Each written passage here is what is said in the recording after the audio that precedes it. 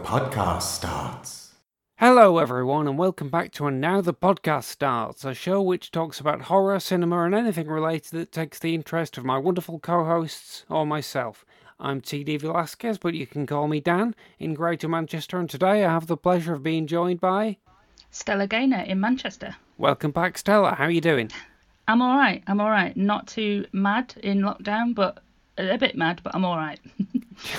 Just semi-psychosis. Yeah, it's creeping in, but I think I'm holding firm. Yes, I've started to notice weird paranoias and things that you think you've forgotten to do, but you haven't. Stuff like that have started happening to me. But that might just be normal life, to be honest. Yeah, I think I'm still definitely walking around going, that's not 2 meters away. That's not 2 meters. And I just can't stop that going around in my head now. It's just pretty much constant, just measuring people all the time. That's probably very sensible. I think those are probably the kind of habits which we need to develop. Yeah. I did go out for 2 walks this week with friends, responsibly socially distanced. Yeah. We went walking up near Hartshead Pike both times. Oh, it's lovely up there. Yeah, Hartshead Pike, for the benefit of the listeners, is an old watch post tower at the top of a hill outside Saddleworth and outside Oldham. And I went for 2 walks and we went there both times, which maybe says something about the number of sites that are worth seeing in Oldham. No, that's not true. The thing is, there are various routes to get there, and we could, on the first time, we could get in sight of it, but not go near it. On the second time, we could actually go up to it. The view when you get to the top's gorgeous, isn't it? You can see for miles. Yeah, there's a wonderful view of Manchester. Yeah. And it's just, it's kind of stunning. So being able to actually go out the house and talk to someone at length has been the event of the last week for me. And having done that twice, I feel positively spoiled. I've not done that. Well, there's the man in the corner shop. That's who I speak to that isn't my husband or my daughter. And, right. That's it. So I've got to know him a little bit better, though I don't know his name. Maybe I'll find that out for next time. Well, I speak to the people in the street when we do the Clap for Carers every Thursday. Right, yeah. So I've started to get to know the names of some people in my street that I didn't know before. Oh, that's nice. But I don't go into shops because I'm frightened of them. So Before this, or just because of this? Just because of this. Right. We're lucky enough that we have family members who'll drop off food for us, so I don't need to take any risks like that, which is good. That is good. So, Kirsty and I normally discuss a little bit of horror news and what we've been doing. And my bit of news this week is that I was delighted to hear that Buffy the Vampire Slayer is coming to all 4 in the UK, which means it's going to be available to stream for free. I mean, if you pay money every month to Amazon Prime like I do, then you'll be simultaneously pleased and cheesed off that suddenly you're spending money for next to nothing. But it's wonderful that Buffy is going to be available for free to basically everybody in the UK once again, because it's a great show. It is. I'm going to use this opportunity to introduce it to my daughter, my 11-year-old daughter. I think she's going to absolutely love it. Oh, that's fantastic. Yeah. She's the perfect age. She really is. She's going to be all over it. Yeah, that's wonderful. That's about it in terms of my horror news for the week. It's funny, I don't find myself with a huge amount of time to watch horror films at the moment, unless we're specifically talking about them on the podcast. Yeah. So obviously I've been thinking about and researching bits to do with episodes that we've got coming up, and indeed this week's episode, which is myself and Howard resuming our quest from long ago to do a podcast about every film that Peter Cushing and Christopher Lee starred in together. And last week, myself and Kirsty had a really good chat about a couple of those movies that I introduced her to. And now we're resuming the actual quest. We started it years ago, and we have already recorded 4 complete episodes, which I've just added to this podcast feed in the last week, so all of our listeners can easily access our old episodes if they'd like to. And then today we're taking up the quest with an episode about a movie called Horror Express from 1972. So in a few moments, Stella and I, and in the present day, are going to step back and we'll let Howard and past version of me from last September when we recorded this, and our special guest Tim Shaw take over. But can I tell you my favourite thing about Christopher Lee? Yes, please, Stella. Please tell me your favourite thing about Christopher Lee. So my favourite thing about Christopher Lee is that he made a symphonic metal concept album in 2010 called By the Sword and the Cross, which is a fabulous name. And he also worked with loads of other metal bands as well, the most famous ones being Rhapsody of Fire and Man of War. So yeah, while he was still with us, not only was he being awesome in movies, but he was being awesome in music. And I didn't know this until after he'd sadly passed. And I went and checked it out, and it's absolutely bonkers, especially his own concept album. Anything that's a concept album is bonkers. But I was just like, that's great. Really, really good. Yes, it's absolutely awesome. I didn't know this for a long time. In fact, it was Kirsty's husband who let me in on the secret, and I did know a little bit before Christopher Lee died.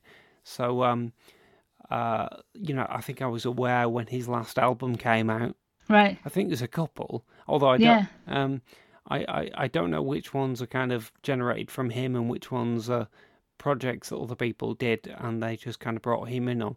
I've just found out today, because I've actually watched a programme about Christopher Lee today that was on TV by coincidence. You know, there's a show on BBC Two called Talking Pictures. Oh, yeah. Where they just kind of put together archive footage of movie stars. Yeah. And today was Christopher Lee. And one of the things on it was him singing I Was Born Under a Wandering Star. Right. On TV in 1999. So excellent. He's not only a metal star, he can also, he's well known for being an opera singer and things, but he's country and western as well. So, is there anything he can't do?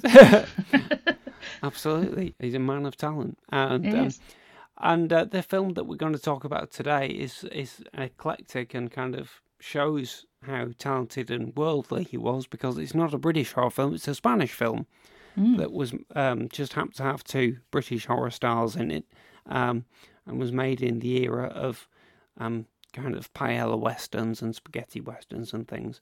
And it's, I suppose I probably shouldn't say anything more about it. I shall hand over to my past self. But hopefully this is going to be a very, very in-depth discussion of the movie. For people who have seen the movie or are familiar with it, it goes into great detail. Hopefully you'll appreciate that. If you haven't seen it, we kind of talk generally in a non-spoilery way about the film for about 20 minutes, but then we start doing a scene-by-scene breakdown of the entire movie. So once that starts, the spoilers are going to start coming. But you have been warned. But anyone who's not seen it and would like to, it's available on YouTube legally and in lots of places. But you can see it for free. So maybe go watch it, but have a listen, see what you reckon to what's coming. All right, thanks very much, Stella. I'll see you at the end. All right, bye bye. All right, bye bye. Here's your cabin, sir. Just put it in there. Thank you. What's this? I didn't know I was sharing this cabin. Sorry, sir. This gentleman has also booked this cabin. You'll need to make room for him, and also this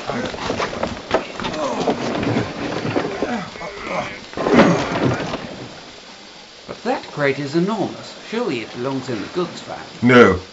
I need it in my sight at all times. Oh? What's in it? A fossil found in Manchuria.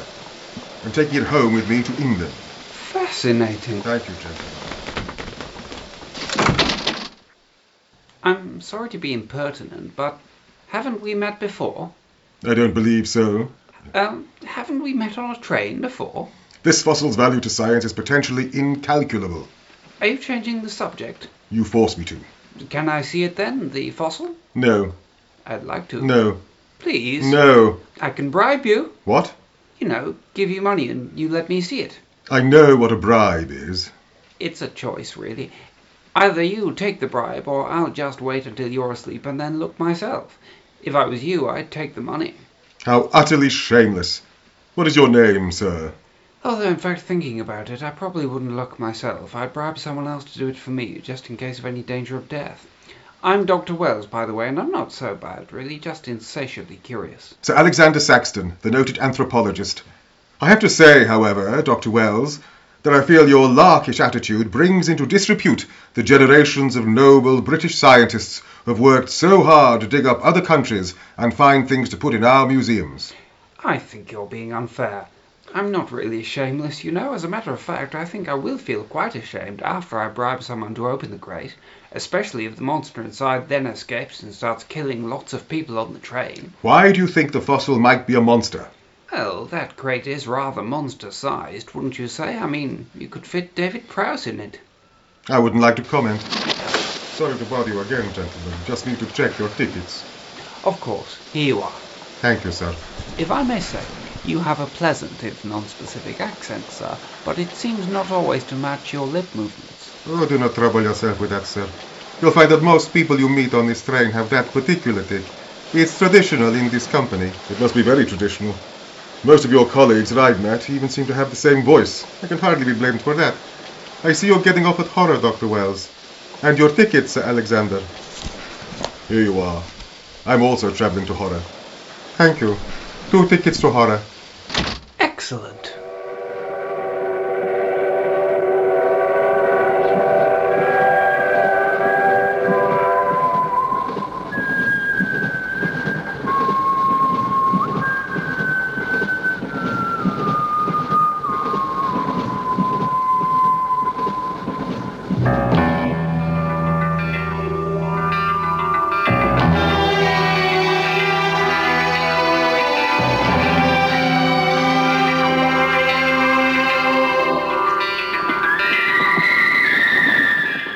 Hello everybody, this is Dan, Howard is with me. Hello. And our wonderful friend Tim Shaw is with us, so say hello Tim. Hello. Hello. And the important thing to note is we're British, you know. This is the first podcast that Howard and I have done in a while talking about Peter Cushing and Christopher Lee horror film. Yes, it is. We've been busy. We've been up to Edinburgh. Yes. Beautiful city of Edinburgh for the festival, which is marvellous. I enjoyed it. I enjoyed it too very much. And it's actually a couple of years since we recorded. I mean, Is it a couple of... My goodness, doesn't time fly? We have done other podcasts subsequently, but it's a couple of years since we last talked about a Peter Cushing, Christopher Lee film. And today we're going to talk about a very interesting one, which hopefully the listener will probably already know, that we're going to talk about the 1972 film Horror Express, which... I think is a film that each of us have an interesting relationship to, and I think there's a lot to say about it. It's a really interesting film. I think it's a really entertaining film. It's a kind of film which is a bit overlooked by a lot of people, and I think we each have a different reason for wanting to talk about it in detail. But before we get into that, I think, Howard, we should just give our special guest, Tim Shaw, a chance to introduce himself. Yes. Tim, welcome to the podcast. Thank you for joining us. It's a pleasure. You are the first person I ever met who is a fan of Horror Express. I think you were a fan of Horror Express before I had ever seen it. That's right. But some of our listeners might not know you, so could you introduce yourself and tell them a little about yourself, please? Yep, well, I'm Tim Shaw. No, not him from Doctor Who. You must get that a lot. Yeah. Yes, I get that a lot. Ever since that episode came out, I get it all the time now. I'm, generally interested in a lot of, films and television. Basically, I love films and television. But I haven't actually done a lot of podcasting regarding that medium. My podcasting background comes from music podcasting. I used to have a podcast where I played independent and unsigned artists and bands. But I have been interested in sort of going into, television and sort of film commentary and discussion. I very recently started a pilot for a podcast called Ghosts and the Machines. And the idea behind that podcast is to each week discuss films or television shows that focus on reality TV horror, if you know what I mean. So things like Ghostwatch and Blair Witch and things like that. It's still very much at pilot stage because we haven't recorded another one for a while. But at some point we're hoping to get back to it, and then that should become a regular podcast, and then that'll be me going into that arena. That's a fascinating area. So have any episodes of that show been released yet, or are they just in the recording stage? Not released. We've recorded 2 episodes. We've recorded one for Ghostwatch, and we've recorded one for the Inside Number 9 Halloween special from last year. Oh, fantastic! Well, keep in touch with us, and we'll give your podcast a link. Certainly will do. Splendid. Yeah, and as some of the listeners may know, I'm Dan. I'm a fan of lots of things, and particularly kind of old horror movies. And it was my idea a couple of years ago. It actually started when Christopher Lee died in 2015. Howard and I decided to get together and just talk about this amazing body of work that Peter Cushing, Christopher Lee, 2 great actors, did together over the course of several decades, and left us with this amazing canon of 20-something, mostly horror films. That I think they're just really fascinating and worth celebrating, and I'm really glad to be able to get back to talking about them today. And we're going to get back to talking about them by discussing Horror Express, which is, I think, maybe one of the less well-known films, but one of the most interesting. I know, Tim, that you've been a fan of this movie for almost your whole life. Pretty much. I first discovered this film when I was 5 years old.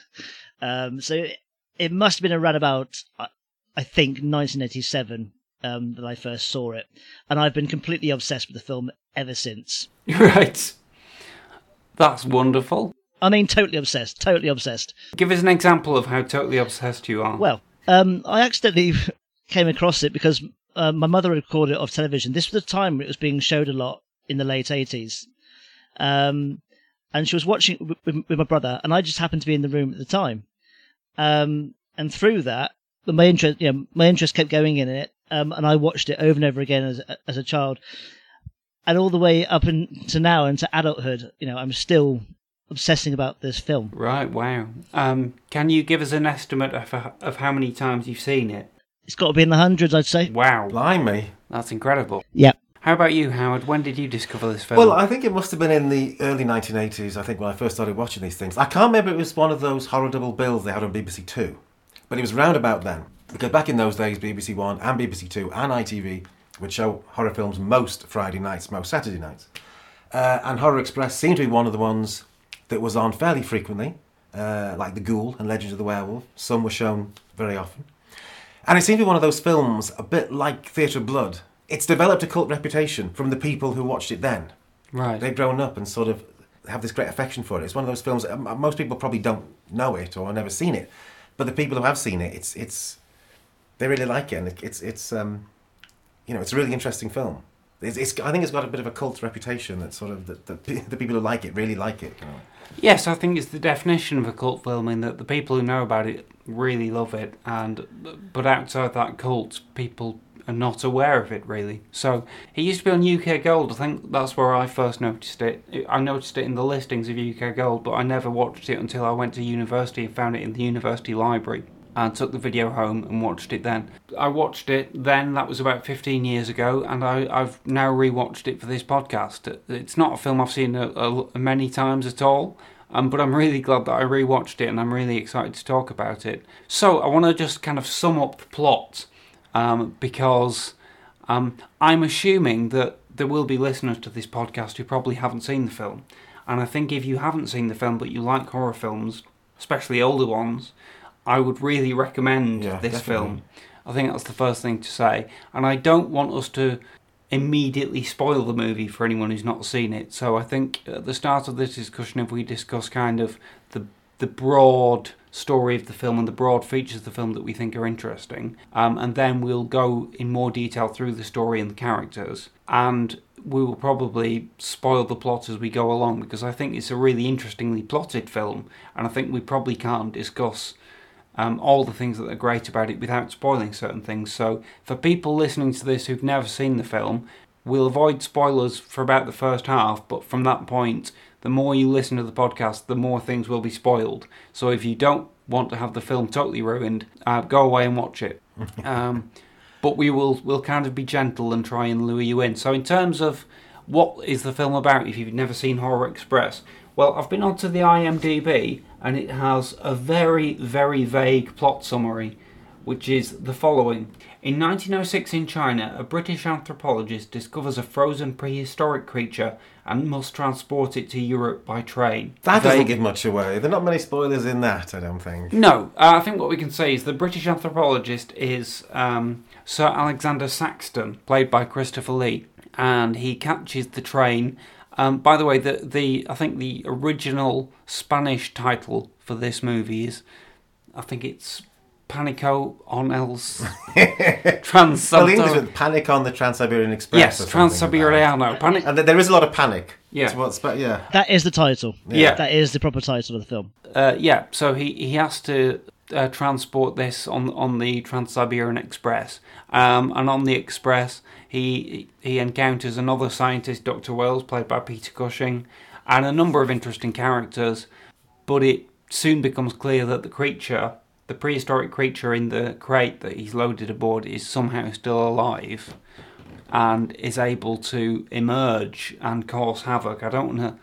panic. It causes panic. Yeah, I don't want to say too much about how and why it does that. Let's just say it does things. It does things, yeah, exactly. If I was to ask you, gentlemen, what do you think's extraordinary about this film without spoiling any of the story, is there something you could point to? Tim, what would you think? The fact that it was put together so quickly. I don't think it had a massive budget, and I don't know if this is kind of like a myth, but I believe it was made because they had to use an existing set, and it was just one set, and they had to keep redressing it to make it look like a whole train. Yeah, that is true. That's true, because basically it is a Spanish UK co-production, and the Spanish company had just made a Western. I think it's known as a spaghetti Western, but I think technically it's Spanish, not Italian, so that makes it a paella Western. Paella Western, yes. But called Pancho Villa, and it had 2 model trains and a load of track made for it.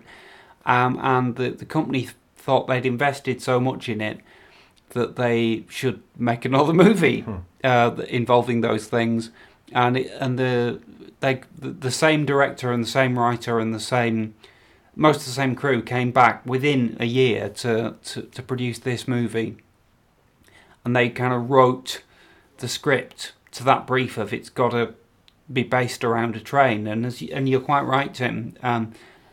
They basically only built one interior train carriage set. So for this film, which is set across a whole train of several different carriages, a goods van, there's a luxury apartment carriage, which is where the countess... There's the restaurant car. Yeah, and the various cabins. So they had to just shoot everything in one particular carriage, then reinvent the whole set to be a new carriage. And yeah, I think you're completely right, Tim. I don't think there's much money involved at all. I suppose, yeah, that's what I would say straight out of the gate, is that it's an extraordinary piece of low-budget ingenuity in terms of filmmaking. And it looks beautiful, I think. It looks like $1 million. That's the point I was making, the fact that with what they had, they have made this what I think is an incredible film. And as you pointed out earlier, it's a cult film that people who know about it love it. People who don't know about it, and there are not enough people who know about it. Yeah, I would agree. I want to say I love films set on trains. I was Yes. going to say that at the beginning. I love Lady Vanishes, Murder on the Orient Express, Breakheart Pass with Charles Bronson, Terror by Night, Sherlock Holmes with Basil Rathbone. Yes, I think there's something about trains. They're so, because you've got a disparate group of people in a confined area, but you're going really quickly. So it's kind of exciting. You've still got all these people all forced together.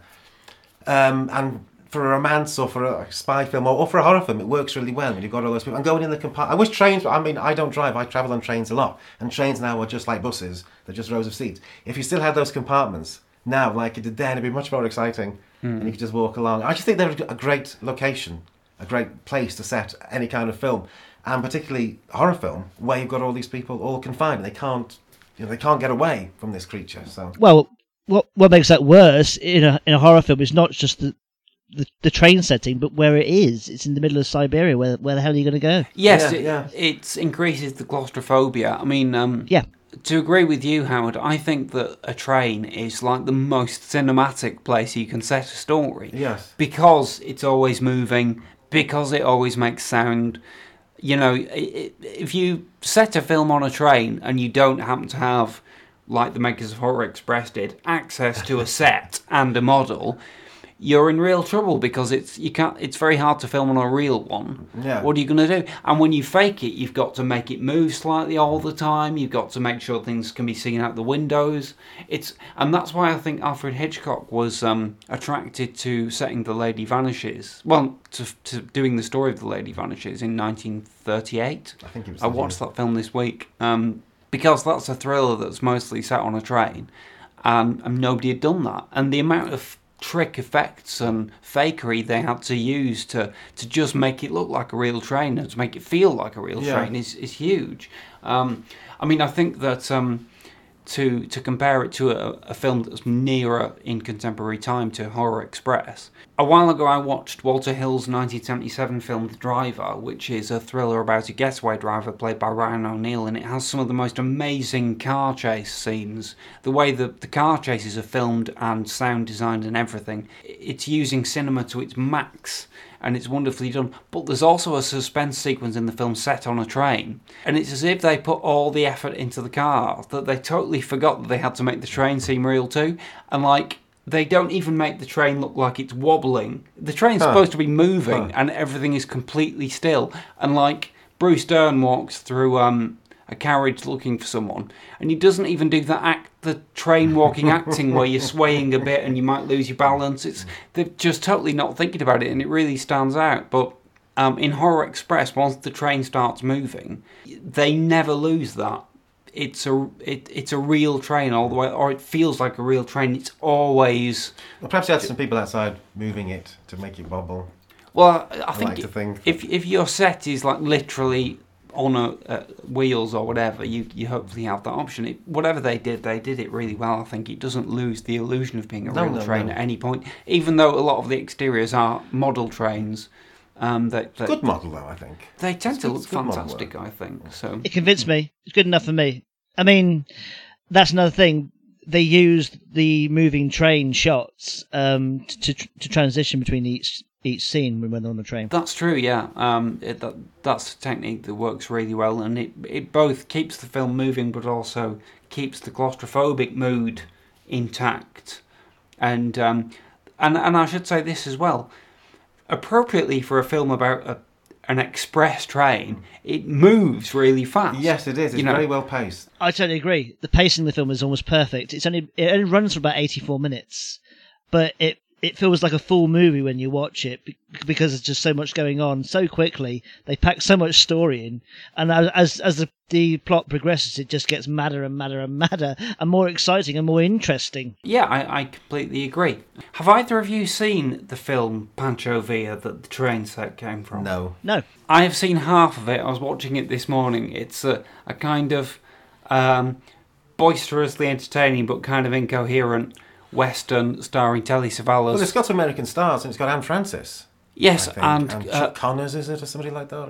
And Clint Walker. And Clint Walker, yeah, it's got those sort of B-movie type. And it also has a Spanish actor in it who's dubbed by a really recognisable American voice that I couldn't place. It's like, as you often get, including in this film, you think, I know that voice, who is that?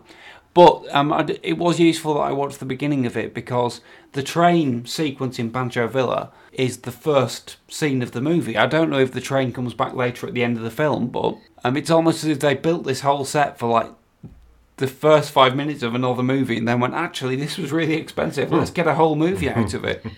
Because you can see in that scene that it's the same set from Horror Express. And they obviously just absolutely made the most of it. It is good fun, Pancho Villa, actually. This takes me on to the next incredible thing. Go on. You mentioned that the crew, everybody involved in this film, were involved in this previous film that was a Western. The guy who did the score was known for doing these Westerns as well, I believe. Is that right? He did do Pancho Villa, yeah. Yeah. So what I'm saying is they all got together and did a film that was complete genre shift and pulled it off. Yes, no, absolutely, and just to expand on that, I think that an extraordinary thing about it is that, given this very specific brief, we've built this train set for a Western, please can you do another film using it? They didn't go, right, we'll do another Western. They went, what can we do? And they came up with this extraordinary plot, which I think it kind of be described as like, I think Jonathan Rigby, the critic, describes it as something like The Thing meets Murder on the Orient Express meets Quatermass and the Pit. But they did that, and yet it's really wonderfully done as well. You know, it's a really good story. And yet there are some people out there who will say it's a Hammer. It's not nothing to do with the Hammer at all. But because you got Christopher Lee and Peter Cushing in it, it could have been a film made by a Hammer, but with that crew as well. You know what I mean? Oh no, true. And in fact, the composer who you were talking about, John Kakavas, he did go on to do Hammer films immediately following this, because obviously that connection had been made in people's minds. He does the music for the Satanic Rites of Dracula, which is the last Cushing Lee Dracula film, which was made just a year after this. So, and he does music with Columbo as well. Yeah, and he went on doing a lot of Columbo music. Columbo. And good music in Columbo as well. Well, didn't he do like the later series of Columbo? Yeah, he didn't do the 70s ones. He did when it getting there, which are not very good. The 80s ones, the 70s ones are brilliant. The 80s ones are not. But the music's good. The episodes I've seen where he does the music, it's really good. It's really sort of memorable. And well, as someone who used to have an album of John Kakavas's music, I kid you not, when I was a young teenager, I found a vinyl record on sale in my local library, which was having a clear out. So for 50p, I got an album of John Kakavas's cover versions of James Bond theme songs. And I listened to that to death. So I feel quite intimately familiar with him, really. So James Bond suddenly sounded like Horror Express. Huh. Well, yeah, essentially, when I did watch... The first film I saw with Kakavas was Satanic Rites, and when I watched that, I just thought, this sounds like Bond. And it is kind of a spy thriller, though, so that was... essentially, that was appropriate. Kakavas also did the music to 2 of the Airport films. You know, the Hollywood disaster films, the Airport series. He did Airport 75 and Airport 77. Airport 77... stars Christopher Lee, so that's the third of Christopher Lee's extraordinary collaboration with John Kakavas. There's one important thing about this film that we haven't mentioned. Can anybody guess what it is? Anything else? Is it Telly Savalas? Oh, we'll mention him. We'll mention Telly Savalas, yeah. Yeah, well, actually, you know what? We should say that he is the third major star of this film, and his appearance is a great example of an actor proving that they can somehow eat a film whole, despite being in only like 2 or 3 scenes. I also believe he was in given top billing in the promotional material. Well, yeah, he gets. I think in the credits it says "and Telly Savalas," but I think that translated to like third billing on the poster. Yeah. Third billing on the poster. You know, it makes it look like he's like a third principal character. Yeah. And he doesn't even look like he's fully dressed, you know. But I think that's part of the point. His character is so large. But we'll come to that. Right. It's an extraordinary... This time when I watched it, I did think to myself, are Telly Savalas and Christopher Lee and Peter Cushing ever in the same scene? Because often in these low-budget movies, they might be able to afford to get certain stars for a day or whatever, but usually not at the same time. But actually, they are all clearly in the same room, and I just think that would have been an amazing room to be in. Cushing, Lee, Savalas and a load of Spanish extras playing Cossacks. Extraordinary. So, now the thing I wanted to mention that's important to note about this film, gentlemen, is that we own it. Literally. Oh, good. We own it because nobody else does. Is this not true, Tim? Damn! Yes! Yeah. Why didn't I think of that? Of course, it's public domain. It is. Do you know why that is, Tim? Well, I'm guessing it naturally went out of copyright and they didn't bother renewing it. Yeah, I mean, I asked because I don't really understand the process. I know that a number of films from the 70s became public domain. I believe Satanic Rites of Dracula is another one of them. Basically, things naturally fall out of copyright, and the people who originally owned it obviously can't be bothered with it. So they just leave it in public domain. Especially if something happens like the original studio goes bust or something. Yeah, I think it's just financial reasons, isn't it? They just haven't got the money to renew it. So therefore, the listener should know that because it's public domain, Horror Express has been released multiple times, and there are a number of competing versions of it. It's on Amazon Prime, for instance, but it's quite an old, faded print. But if you are a member of Arrow Video, which is a part of Amazon Prime, you can join it for £5 a month. They've got a restored print of it from their restored Blu-ray that came out a couple of years ago that will look much better. Also on YouTube, and I think it's legally on YouTube because obviously nobody owns the film, so it's not like anyone can sue them for. But there's a company that's done a restored print of this. That is the version that I watched on YouTube, and it looks absolutely great. Except that for some reason they decided that the credits needed totally redoing, and they didn't necessarily do a very good job. I think they actually forgot to credit the producer and the director, which is pretty big. Yeah, I've seen that version. Yeah. I was like, what are they doing? What happened to the original title sequence? I love the original title sequence. That whistling. That's a good place to start. So the original title sequence is obviously the first thing that you see in the movie. Tim, tell us about that title sequence. It sets the mood of the film. You hear the train. You see the lights from the train, constantly going across the screen. You have this sort of like red tint in the background, and you have the credits playing, but you have the famous signature theme in the whistle, and then the main sort of other part of the theme then comes in with the full orchestra, and that whole sort of sequence together just sets the tone of the movie, and it carries it right through to the end. To me, it's a wonderful opening title sequence. I love it. Sometimes I don't bother watching the film. I just sit there and watch the title sequence because I love it that much. I'll agree with you there, Tim. I've watched the credits a lot of times. What I think is really great about it is that it's just a lovely creative use of sound and vision. Because, Tim, you described it there as you see the lights of the train coming past. But I don't think they are literally the lights of the train. I think they're like optically created lights passing, which could be the train.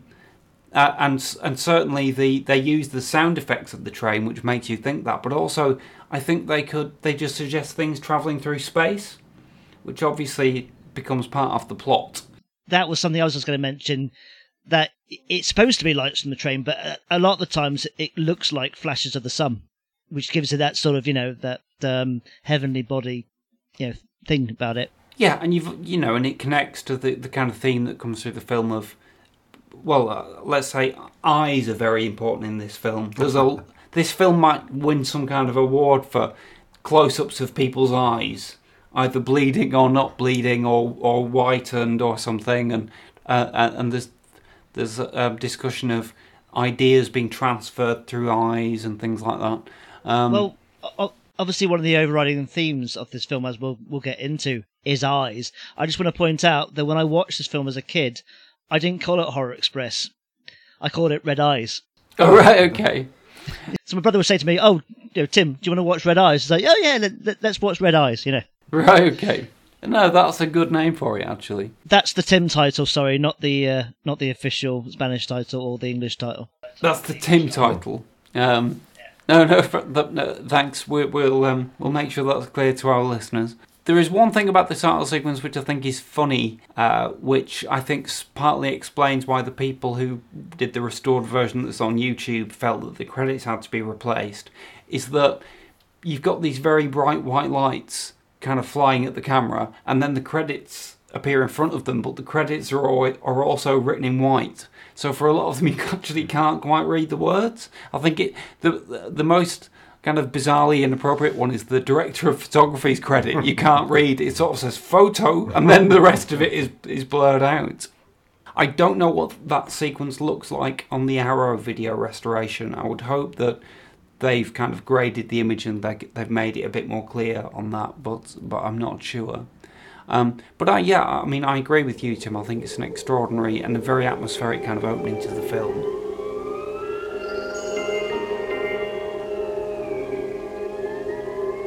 The following report to the Royal Geological Society by the undersigned Alexander Saxton is a true and faithful account of events that befell the Society's expedition in Manchuria.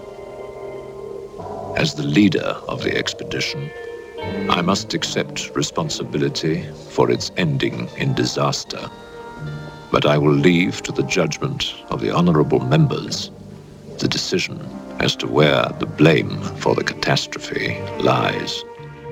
Okay, so I think let's start at the beginning of the film and think about kind of the story and move through it and just note what's extraordinary as it goes along. We cut to this mountainous footage, which I think is stock footage. It's 1906, and Christopher Lee is with a mountaineering expedition in Manchuria, and they discover a sinister, frozen, beast-like figure hidden in the ice.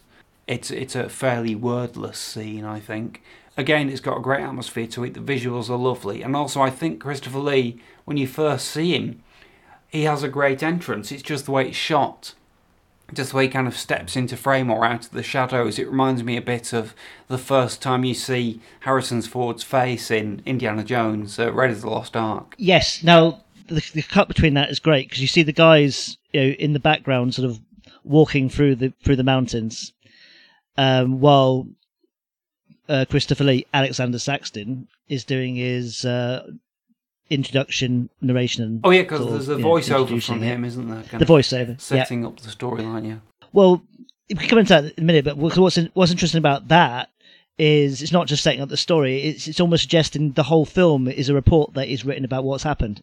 Right. Yeah. That's very interesting. Yeah. But what I was going to say was the cut between them walking through the mountain and then this sort of bright light of Alexander Saxton's torch that he's holding, and then it reveals his face. Then you get the music sort of comes in at that point as well. Lovely opening to that scene and a lovely little cut. Yes, it's really well done. And then where do we go from there then, Tim? Do we cut straight to the train station and Saxton is attempting to load onto the train? Yeah, basically, you see the fossilized creature in the ice, and then it fades out to them walking down the mountains with the crate. So it's just that they've got it. To a sudden cut of the crate, and then you hear the train whistle. As soon as that cuts that point, and we're at the station. Yes, and we have a kind of two intercut scenes then, I think. One of them is the crate is kind of waiting on the platform to be loaded, and a Chinese-looking gentleman who's a bit shady is kind of taking an interest in it. And at the same time, I think that this scene intercuts with Saxton is in the ticket office arguing with a bureaucrat there that he should have a ticket for the train, I think. That's right. Yeah, basically, Alexander Saxton should have a seat reserved for him, and it isn't. So nothing's really changed in the way of how trains operate. Yes, it's a very realistic and relevant portrayal of train travel. And I think that what happens next is that the guy who was taking an interest in the crate is then found dead just next to the crate, isn't he? He's seen to be kind of picking the lock and getting inside it, or somehow opening it. But then we cut away, and when we cut back, he's dead. And a crowd kind of gathers round, and a police inspector. The actor Julio Pena playing Inspector, what's his name? Mirov steps forward to take charge of the situation. Inspector Mirov, what is in there, Excellency? Fossils. There wouldn't be something valuable in there, like gold. Gold? It's a laboratory specimen. No value to a thief. The first of the characters we meet, I think, that's actually going to go on the train with us and kind of become a major character in the film. I think Mirov makes a great impression as soon as he steps into shot. Well, for me, it's at the same time we meet Pujardov. Yes. Mad Monk, the Rasputin Mad Monk. Can I be of any assistance, Father? This is yours. It is, but I demand an explanation. Whatever you have here is unholy and must be destroyed. The scene I think that I remember, even watching it for the first time, that intrigued me when I was 11, 12 years old, is the scene where he chalks a cross on the platform. Yeah. And you see that. And then when he tries to chalk a cross on the crate, it doesn't work. Yeah. And I remember thinking, first of all, how did they do that? I mean, it's trick chalk, obviously. Yeah. But that's really good. And secondly, but I never quite understand in the film why that happens. How is the alien creature, or whatever he is, preventing... How does he deflect chalk? How does he stop Well, chalk I've got marks? a simple idea of that, but what do you want to say, Tim? Have you got... Oh, it's rubbish. It's Conjurer's trick. Yes, that's what... Well, it's hypnosis, yoga. These mystics can be very... Everybody's on the platform is hypnotised, are they, when he does that? So. No, I think he's able to... Well, basically what happens for the listener is that while the inspector is trying to discover the reason why that this thief has been killed, and he kind of explains that this man could pick any lock, he was a genius, he wouldn't have fallen foul of something straightforward, and also everybody's mystified because the dead thief has strangely whitened eyeballs and has been bleeding from his eyes, and what does that mean? There is this character who is soon described by another character in the film as the Mad Monk, which is what he looks like. He's on the platform and he says, you know... Where there is God, there is always a place for the cross. Even on this stone floor, just so. But Satan is evil, and where evil is, there is no place for the cross. So he's doing it. I thought that was the alien's influence, was not allowing the chalk to go onto the crate. It's a trick done by him, I see. Because a little later on the train there is another really nice character, the character played by Angel Del Pozo. Oh, yeah. What's he Yevtushenko. called? Yevtushenko. Dubbed by Andrew Sachs, ladies and gentlemen. Oh, is he really? Foster, yes. How did you know that? Because I can tell his voice. Right, okay. That actor, Angel Del Pozo, is also in Pancho Villa. Yeah. And I wondered if he was just speaking in his own voice, because I thought it looked like he could speak English to me, but if you say it's Andrew Sachs. I think all the non-British actors are dubbed. Right. But yeah, he has that great line where he stops Christopher Lee and says, he said the wonderful line, I was on the platform earlier while that mad monk was carrying on. This is ordinary chalk, how do you suppose he did that? And Christopher Lee's response is actually, he says, hypnosis, yoga, these mystics can be very convincing, they can even convince themselves. And it seems like a very dismissive remark made by a rationalist who doesn't understand. Much like the character Christopher Lee plays in Dr. Sterrow's House of Horrors, which is also train-based scepticism. There's only one element that we've not mentioned from the whole kind of sequence in the train station, which is the introduction of the character of Dr. Wells, Peter Cushing. Yes, which sort of takes place before they discover the body. That's right. Well, yes. Well, thank you for that, Tim. I couldn't remember which happened first.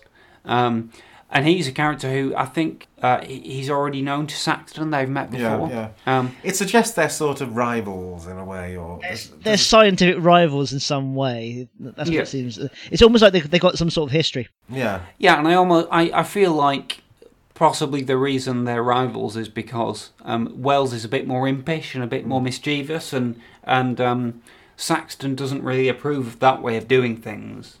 And Wells has got a female assistant, and it's kind of implied that there's something almost like sexual harassment has gone on. I think, they, or at least not. I think that's probably overstating it, but they've got a banter between them. Yeah. And you can't imagine Christopher Lee's character having any relationship like that with anyone working with him. He'd see it as unprofessional. It becomes clear that Saxton and Wells are actually going to be travelling together.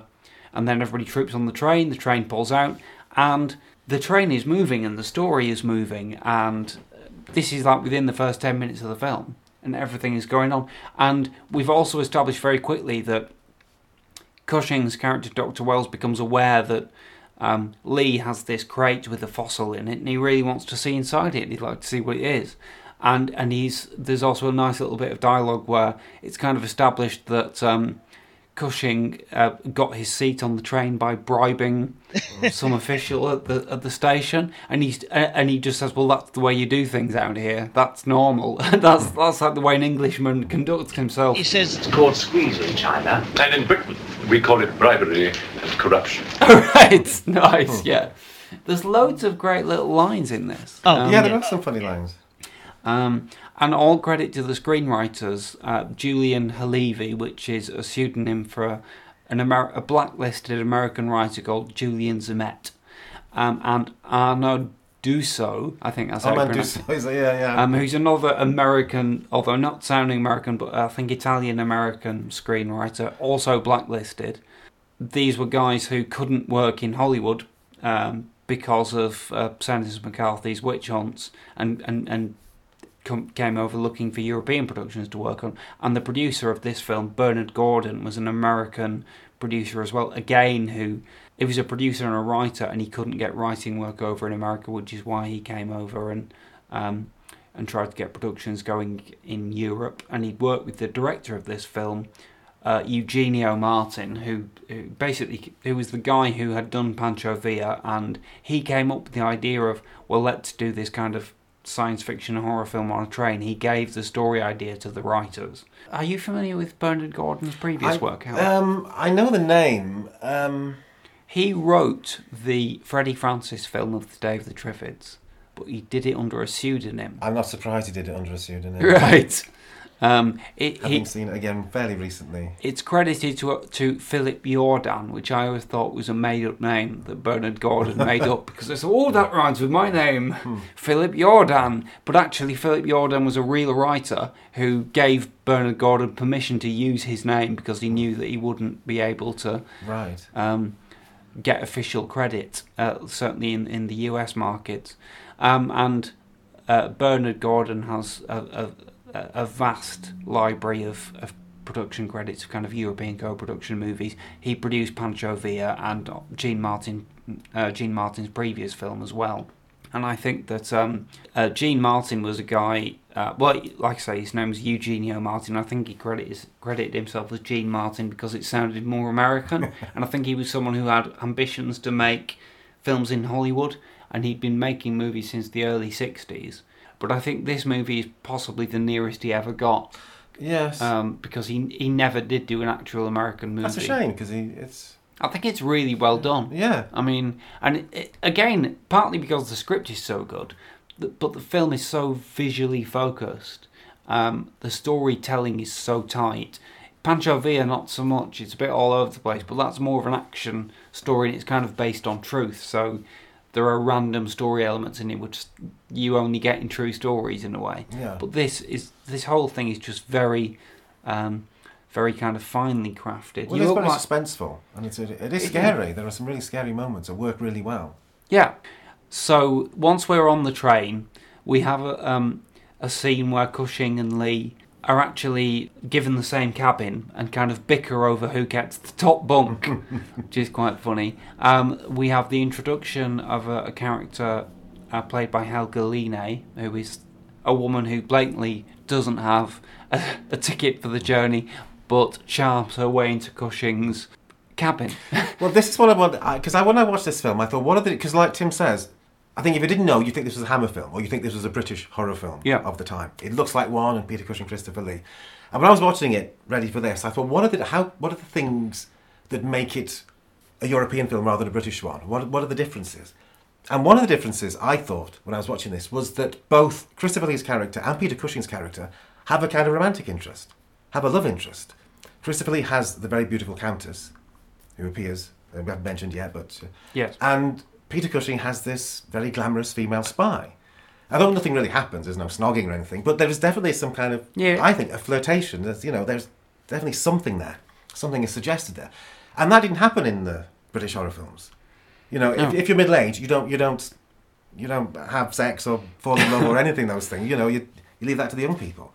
Whereas in a European film, which is a bit more relaxed about sex and about all that, and a bit less uptight, these two characters can have some kind of romantic, some kind of person. Christopher Lee, I mean, despite playing Dracula, in almost all the horror films I can think of, he is completely a bachelor. He has no personal life. He's not married or has any kind of romantic side to his character at all. In the Skull and the Gorgon, all these things, he's just, doesn't seem to have any kind of... And Peter Cushing is always playing a widower. Now, maybe that's because after his wife died in real life, he felt more comfortable doing that. I don't know, but, very rarely do either of those actors, because they're in their 40s, 50s, whatever, have a kind of love interest. And in this film, they do. And just watching it again, it struck me, yes, there's sort of...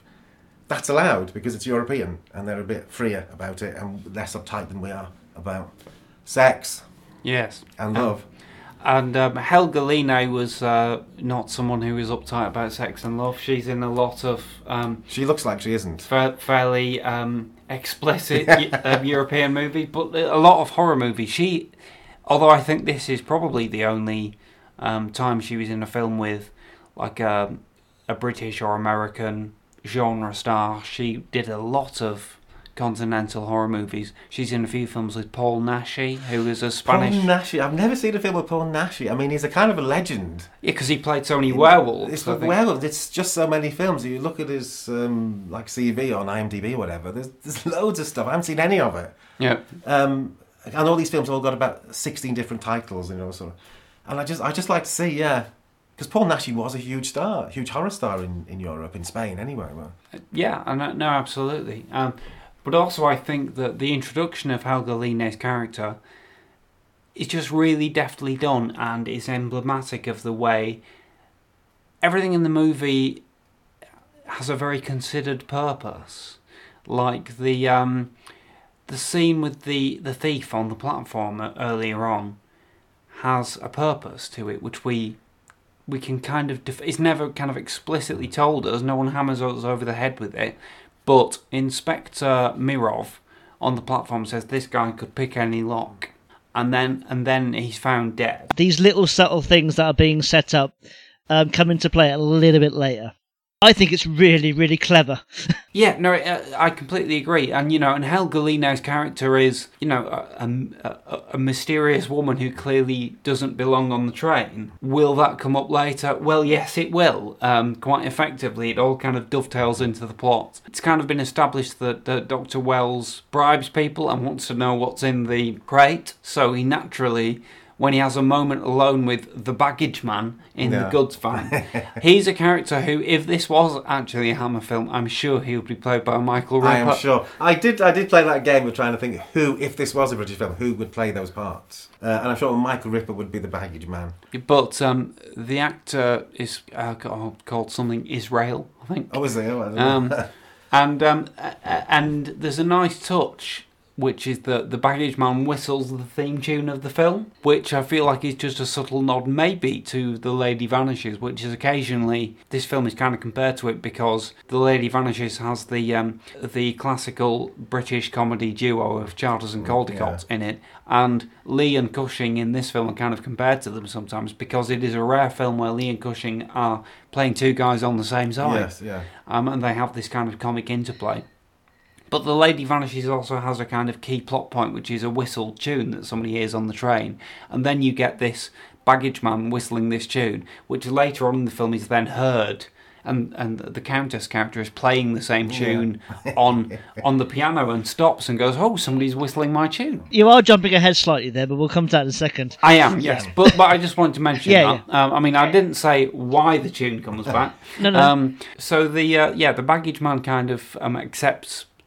Dr. Wells's bribe and opens up the crate, and then we have our first real hint of what is unearthly about this creature. So this is where the first kind of of several plot spoilers comes. So anybody listening who's not seen this film yet, now is your final chance to meaningfully stop listening. Why are you still listening? You should be onto this film and watching it now. Yes, for God's sake, go and watch it. It's worth it. It really is. If we haven't sold it to you by now, then you're not going to watch it. Simple as that. I'm going to say one more thing to try and sell it. I think you could take almost the same script and film it now with, the stars of today. Agreed. And it would be acclaimed as a great genre movie, a kind of genre blending, a bit like there was a film last year which was acclaimed in some quarters, not in some others, called Overlord, which kind of mashed the D-Day landings with zombie stuff and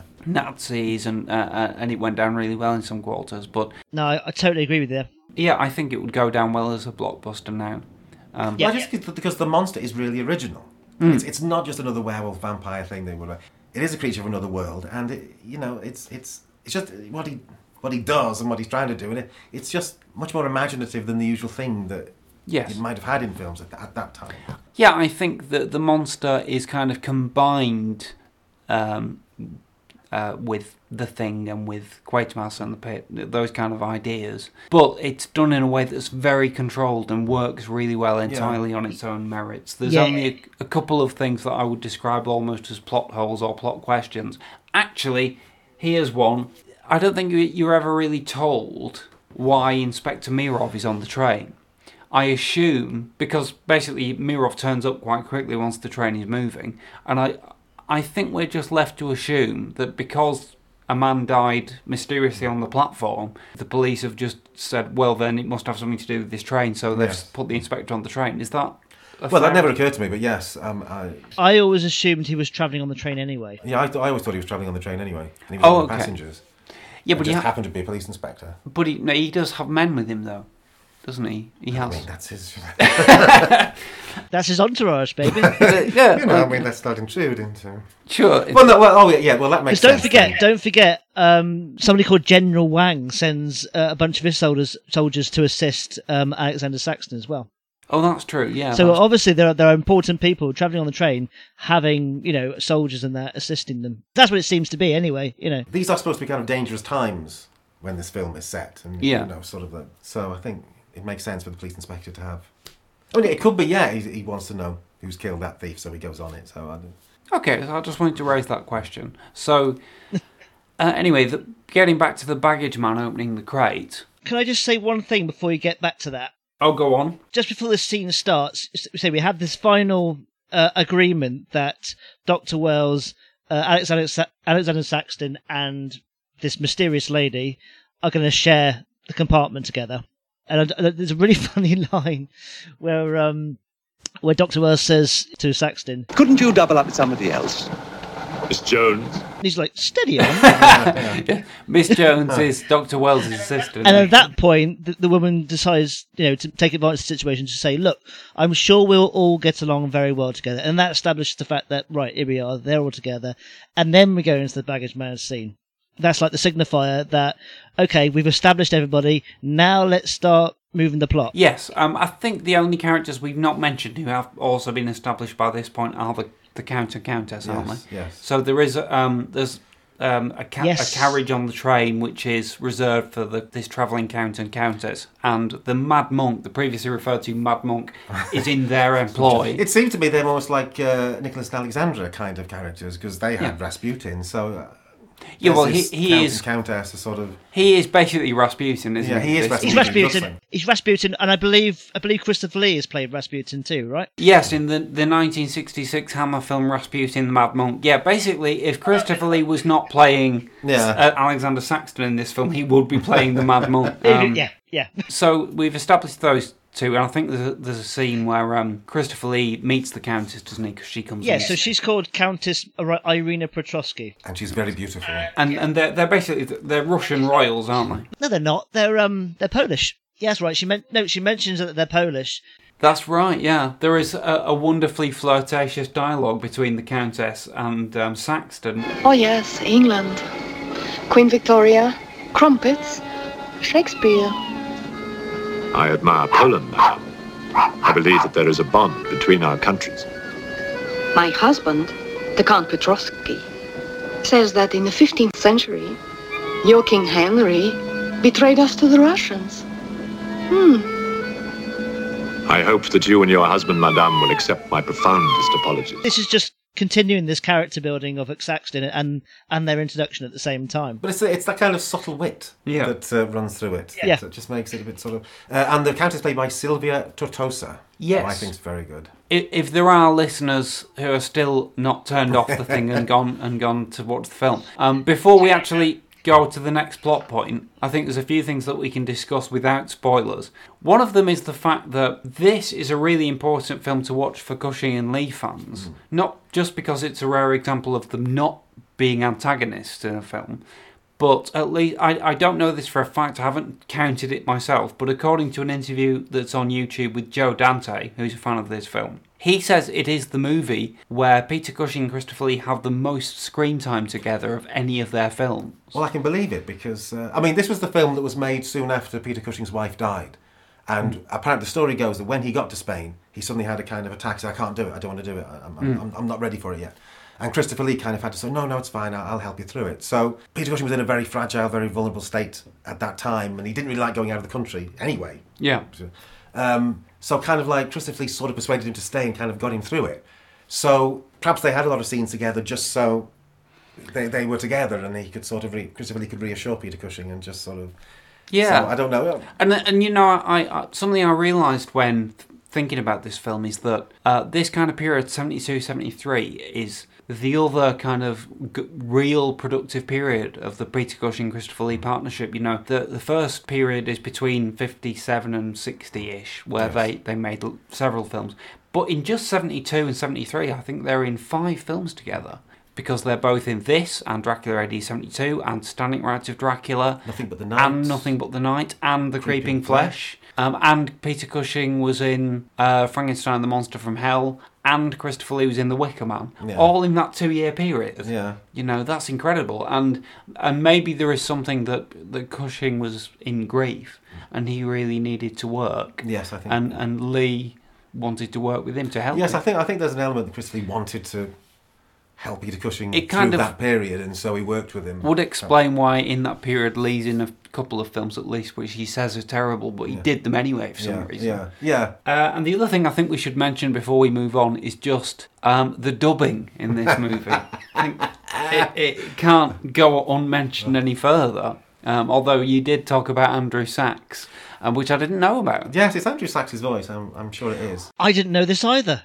This is a reveal for me. I mean, you've literally just destroyed all my Horror Express dreams forever. Why? Did you have your own idea about who was Angel Del Pozo's voice? I actually thought it was the original actors voicing over themselves. Oh, okay. I didn't realise they had English people, doing voiceovers for them. I had no idea. Well, I'm not sure about absolutely everybody, but the only actors who we definitely know did their own voices in the film are Cushing, Lee and Savalas. I think everybody else is dubbed. I always assumed Miss Jones's voice was her own. Not according to Wikipedia. Oh, right. According to Wikipedia, Miss Jones, the Countess, and the Helga Line character are all dubbed by the same actress. It was called Olive Gregg. Is it not Nikki van der Zyl? It's not Nikki van der Zyl, who dubs almost every other female voice in British cinema at the time. See, the only reason... Stop it! Stop saying all this to me! You're destroying the illusion! The only reason we know it's dubbed is because they always use the same people to dub these things. There's an actor called Robert Rietti, and it's always his voice in all the Bond films and any films that are filmed partly or in Europe or whatever. They always get him. I think he had his own studio or something, didn't he? And he sort of... I'm not sure. But I will say this to you, Tim. The one that I knew for certain is that Robert Rietti dubs at least 6 characters, because he's the voice of the monk. Yeah. And it's definitely him. And he also dubbed a number of James Bond villains and a number of kind of more minor characters in Bond films. So I got used to recognising his voice, and I could tell that was the first time I watched the film. I was like, that monk is definitely Robert Rietti. When I watched it again, I realised that there's about 5 more minor characters who are also him doing slightly different voices. Well, there's a version of And Then There Were None, made in about 1974-75. One of those terrible European co-productions. And there's a lot of, in fact, Albert DiMartino, who plays the Mad Monk, plays the servant in And They Were None. And Gert Fröber's in it, and a lot of... And Robert Riatti dubs about 4 different... Right. And it all sound the same. There's the thing, it doesn't even try to do different accents for them or different voices. They all kind of more or less sound the same. So he even dubs Charles Aznavour, and it sounds like all the others. So I think he's got a very distinctive... And the more you listen to him, the more distinctive it kind of... more obvious it is when you watch any of these films that have been dubbed. So I've got a question. Go on, Tim. So all these people who've been dubbed by the same person, when they originally... Because I know that no vocal sound was recorded for the film. Everybody was dubbed, even the people dubbing themselves. Which was the standard practice in like spaghetti westerns and Spanish productions, yeah. So the people who were dubbed by somebody else... Did they? Is this because they, when they originally filmed the film, they did all their lines and scenes in their own language? I have actually worked on an international co-production film, and that might be the case because the one that I worked on, it was a mixture of German and British actors, and the German actors said their lines in German, and the British actors said their lines in English. As if they could understand each other, but they couldn't. They were just kind of saying the script, and then it was dubbed later. I was dubbed in it because it was a German film, and I said my lines in English, but they dubbed me later. I didn't dub myself.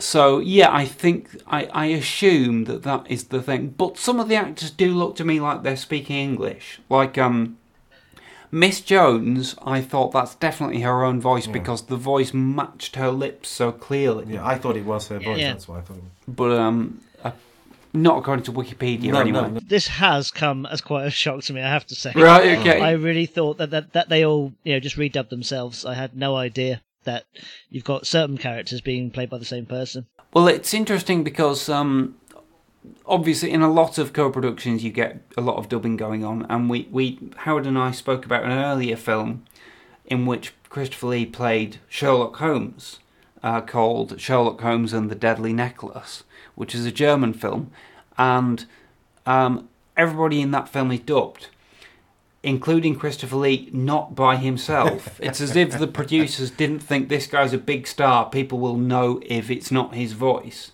And it's got it's got an American sounding voice. It's Professor Moriarty. So at least watch that now. On Horror Express they had the detail to realise, if we dub Telly Savalas, people will sense it's not right, even though it is quite strange that he's the only Russian in the film with an American accent. Yeah, well, I mean... but it's Telly Savalas, isn't it? Yeah. I think the dubbing's pretty good. It is good, I think. It's not as bad as some I've seen in... Well, it convinced me, didn't it? Yeah. Well, people like Miss Jones and Yevtushenko, if I'm saying that right, and Inspector Mirov are all great characters where, even though it might be a different actor doing the voices does the face, the combination of those two actors produce a really good character. Yeah. And Howard, I discussed Mirov with you before, and you thought it was Roger Delgado doing the voice. I read somewhere it was Roger Delgado. Wikipedia says it was, and while I was watching it, I don't know if you know Roger Delgado, Tim. He was the original Master in Doctor Who in the 70s. Right. Yep. And this would have been one of his last roles because he died. I couldn't tell it was Roger Delgado, I have to say. When I was watching it, I kept closing my eyes and listening to him and thinking, "Is that Roger Delgado doing an accent?" And I thought, yes, it definitely is. I'll watch it again. There was nothing about that voice that screamed not Roger Delgado to me, especially when you've seen him in things like the Hammer film, The Mummy Shroud, where he does kind of generic villainous foreign accent. I know Roger Delgado was one of the dubbing people because there's a film called Waterloo with Rod Steiger, and one of the colonels or general, one of Napoleon's generals, is voiced by Roger Delgado. And I could tell that in that film he was very recognisable. So yeah, I think we had to touch on the double cast of this film. But But and I'm glad we've had some revelations here to each of us. I certainly didn't know the Andrew Sachs thing. Yeah. Absolutely fascinating, but I am going to wipe my mind this conversation and still enjoy the film with the illusion that they're all playing themselves. That's fair enough, Tim. It's one of, dubbing is, because Howard and I are both James Bond fans, and in the early Bond films, so many characters are dubbed. I think all the women in the first Bond film were played by the same actor, the same voice actor. And we just got interested in it. Yeah, well, it's just... I mean, when I was a kid, there were things on like Monkey. There was a series called Monkey where... Oh, yeah. Everybody was dub. And Andrew Sachs did the voices for that as well. So he was one of those people that they called upon to dub things. He was particularly adept at doing that, so... I'm joking, of course. I'm actually pretty grateful for this extra bit of knowledge to the rest of my Horror Express knowledge. I thought I knew everything, and I clearly don't. So thank you very much. No, great. Well, no, you're very welcome. And I like the fact that, it's already a pretty... It's a film that's cast with icons already, with Lee and Cushing and Telly Savalas in it. But when you add Delgado and Sachs, who they're more famous for other things, but they've also got British horror cinema roots. Sachs is in Frightmare, Delgado's in a few Hammer films. Yeah. So, that just kind of increases the treasures of it for me to have those actors involved as well. So I think now is the point where we actually move on with the plot, and I'm kind of aware that this podcast is running long, so we might not linger on every detail, but we have this key moment where the baggage man opens the crate and sees the face of the creature, and its eye glows red, or I think it's got two glowing eyes, but it looks like there's only one of them glowing at this point. And this is the first time that you realise the significance of eyes in the movie, and why the dead thief on the platform had white eyeballs. And basically, somehow the creature, by staring at the baggage man, is able to kill him, and he's left dead with whitened, bleeding eyeballs. And then, right after that, because the baggage man kind of half opened the crate, I think, or he'd made a hole in it or something, the hand of the creature reaches out and it finds a nail which it bends, and it uses the bent nail to pick the lock. Other way round, that happens before the baggage man dies. Oh, does it? He tries, basically the creature tries to get out. Oh, that's true. Basically, the baggage man opens up the little slit, looks at what's inside, and then he walks out and goes to bed. I think. Well, I think he's going to bed. And then that's the point where the creature's hand, comes out, because earlier, just before the train sets off, you hear a growl from the crate. Yes. And Saxon's a little bit confused about this. What is in there should have been dead millions of years ago. So he opens up, checks it out, and it's still intact and pretty much, very much dead. But he is noticing that it's starting to thaw out a bit. And of course, this is the point where you see that this hand is now completely thawed, and it's reaching around, as you say, finds the nail. And I should say as well, a really good-looking monster hand. Yes. It doesn't look like a hairy glove. No, it looks like a creature. A really good-looking monster. Yeah, actually. But what I love about this moment where the hand kind of picks the lock is that nobody says it, but the audience remembers in their mind, this creature is somehow responsible for the death of a man who was described as being able to pick any lock. Yeah. And what does that tell us? Somehow the creature has absorbed that knowledge, which is so... obviously, it becomes crucial to the plot that it can do that. Yes. Yeah. But it's subtle. It's really, really subtle. Yeah. Because we know this because we've seen the film so many times. I think on first viewing, people won't pick up on that at all. They'll just think, how on earth is this creature managing to pick a lock? Yeah. No. I remember this time when I watched it, for a second I thought, it's a bit silly. The creature is somehow clever enough to open a lock. But then I remembered the kind of pickpocket thing. And I was like, oh, of course. Well, I'm sure the first couple of times I saw it, I didn't pick up on that. So yeah.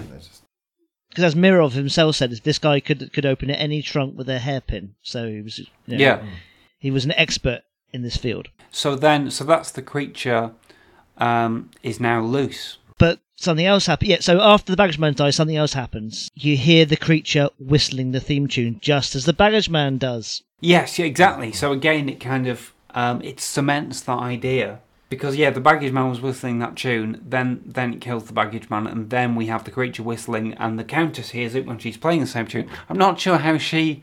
Is it just a coincidence that she was playing that tune? I think it might have been probably tune of the time. It was obviously number one in 1906. In Poland and China. It was a global number one. But no, that's a lovely kind of piece of... It's a subtle way of giving plot exposition, but it's also a bit creepy. This thawed creature is whistling a tune on this train full of people it's going to make into its victims, or we don't even know what it wants them for yet, but, judging by what it's done to the baggage man and to the thief on the platform, it doesn't wish anybody good, So that's a really nice moment. And of course, at this point, Pruzhanov, the mad monk, Rasputin, is freaking out still because he's convinced they've brought hell on the train, they've brought the devil on the train, And again, this is nice writing, I think. We think he's freaking out because he's an oversensitive, very religious man. But actually... Well, we discover later it's probably more excitement. He's terribly excited that there is this thing on the train, and actually he wants to discover evil, a source of evil. Well, when we find out what happens later on, you realise why he's so... Well, I think even at this point, though, when, that conversation between Saxton and Yetrzhenko, where he says, he convinced himself that he could not draw a cross on this thing, it just says... that character really wants to discover evil, and he's kind of almost engineering the situation. And it's not because there is a creature in there. He's always looking for it. And so again, the plot's really elegant, and we have plot developments that kind of come from character motivations that are just lovely, I think, again. So, Tim, I think I'm going to hand over the kind of ongoing plot summation to you, because you know it much better than me. So what's our next bit? I love this bit. Right. So you have Mirov, he's found the baggage man's... He's in the baggage compartment, which is as you know, it's right at the back of the train. And he's found the baggage man's hat, which has got all the screws in it, which he's used to unscrew the crate to look inside. But there's no sign of the baggage man, so he's summoned Dr. Wells and Saxton just on the off chance they might know where he is for some reason, Right. And they turn up. Wells is already completely convinced that it's something to do with what's inside the crate because he obviously told the baggage man to look in there, and now he's gone missing, trying to get into the crate. But obviously Saxton's under suspicion here because he doesn't want anyone to see what's inside. They basically say, give me the key. He doesn't. He chucks it out the window. And so the soldiers hold Saxton while Mirov and his assistant try and get in using an axe. They get in using the axe. And then we have, in my opinion, one of the funniest, well, probably the second funniest line of the film. Because it's serious, but it's sort of sarcastic, sardonic, and ironic at the same time. It's sort of, they open up the crate, and inside you see not the creature, but the dead baggage man. And Saxton says, "My God, it's the baggage man." Yeah, brilliant. That wonderfully pointed bit of script. I think that image of the baggage man's face in that opened crate is just great, though. Lovely, kind of subtly horrific. It scared the living S out of me when I was a kid, because obviously I wasn't expecting it when I first saw it, and it made me jump because it's a very sudden, because they open it up and you don't see what's inside, and they sort of step back in shock, and then it's a very sudden cut, and it's a close-up shot of the baggage man inside. Yeah, it's a wonderful scene. Saxton suggests that obviously the creature killed him, and obviously Dr. Wells is like, what, an ape that lived 2 billion years ago has killed the baggage man, then locks everything up and escaped, is he? Well, he's like, yes, it must be alive. So at this point, they're not taking any chances. They say, well, lock Saxton up, we're going to search the train, find it and kill it, whatever it is, then we're going to destroy it. And also, don't tell anybody, just keep this amongst yourselves. So the next scene is the soldiers searching the train. Yeah, so at that point, Mirov sends his soldiers to look for the creature, and we get some wonderfully atmospheric stalking sequences. There's a wonderful scene where the creature's in a compartment with 2 children sleeping. Oh, yes. And I think that's really scary. That's really well done. Mm. Yeah. Then we have, I think the characters are led to believe that the creature has left the train or jumped off the train after they find the soldiers dead. Yeah. When actually, Does it just open the door and then go somewhere else and go and hide somewhere else? Basically, after it's killed the soldier, so one of the soldiers dies. After it's killed the soldier, his mate who's been searching with him finds him dead and just sees the door flapping. So what the creature's done is just got on top of the train and then sort of crawled across the top of the train to another part of it. Well, because he's a defrosted ape, man, it doesn't matter if he's outside in the cold, he's used to it. No, I think that makes sense. So while that's going on, I think we have the autopsy scene, don't we? Yeah, so basically, Mirov wants to know how all these people are dying, because they seem to all have the same symptom, which is these white eyes and and blood and everything else coming out the eyes. So Dr. Wells goes to Miss Jones and says, like, I need your help. At this time, Dr. Wells is dining with I forgot his name. Yevtushenko, isn't it? Yeah, him and the spy lady. And he says, I need your assistance. And she looks at them both and just says, well, at your age, I'm not surprised. Oh, yes. Now, that is a good line. Yes, I remember that when I. And then he's like, well, no, not that. An autopsy. She's like, oh, that's different, So they need to do an autopsy on the baggage man. That's where we get on to find out how he died. And the autopsy scenes, there's a couple of them in the movie, and they're really well done. They're quite graphic, but there's something a bit genteel about them as well, though, which is maybe why Leslie Halliwell, who Howard and I were talking before the podcast about how Halliwell seems to like this film quite a lot. He only gives it 1 star. Yeah, but that's a lot for Halliwell. Compared to some of the other most things get no stars. Films of the time. Yeah. And he does call it ingenious, which I believe it is. But it is, yes.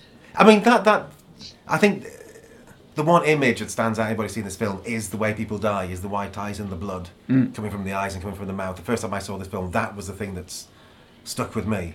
That image, which is never, not done in any other film. This was completely original, the way this creature killed people. And it's horrific when you see this blood coming from their eyes. And the way it's shot, they're all swaying around and sort of and weird music.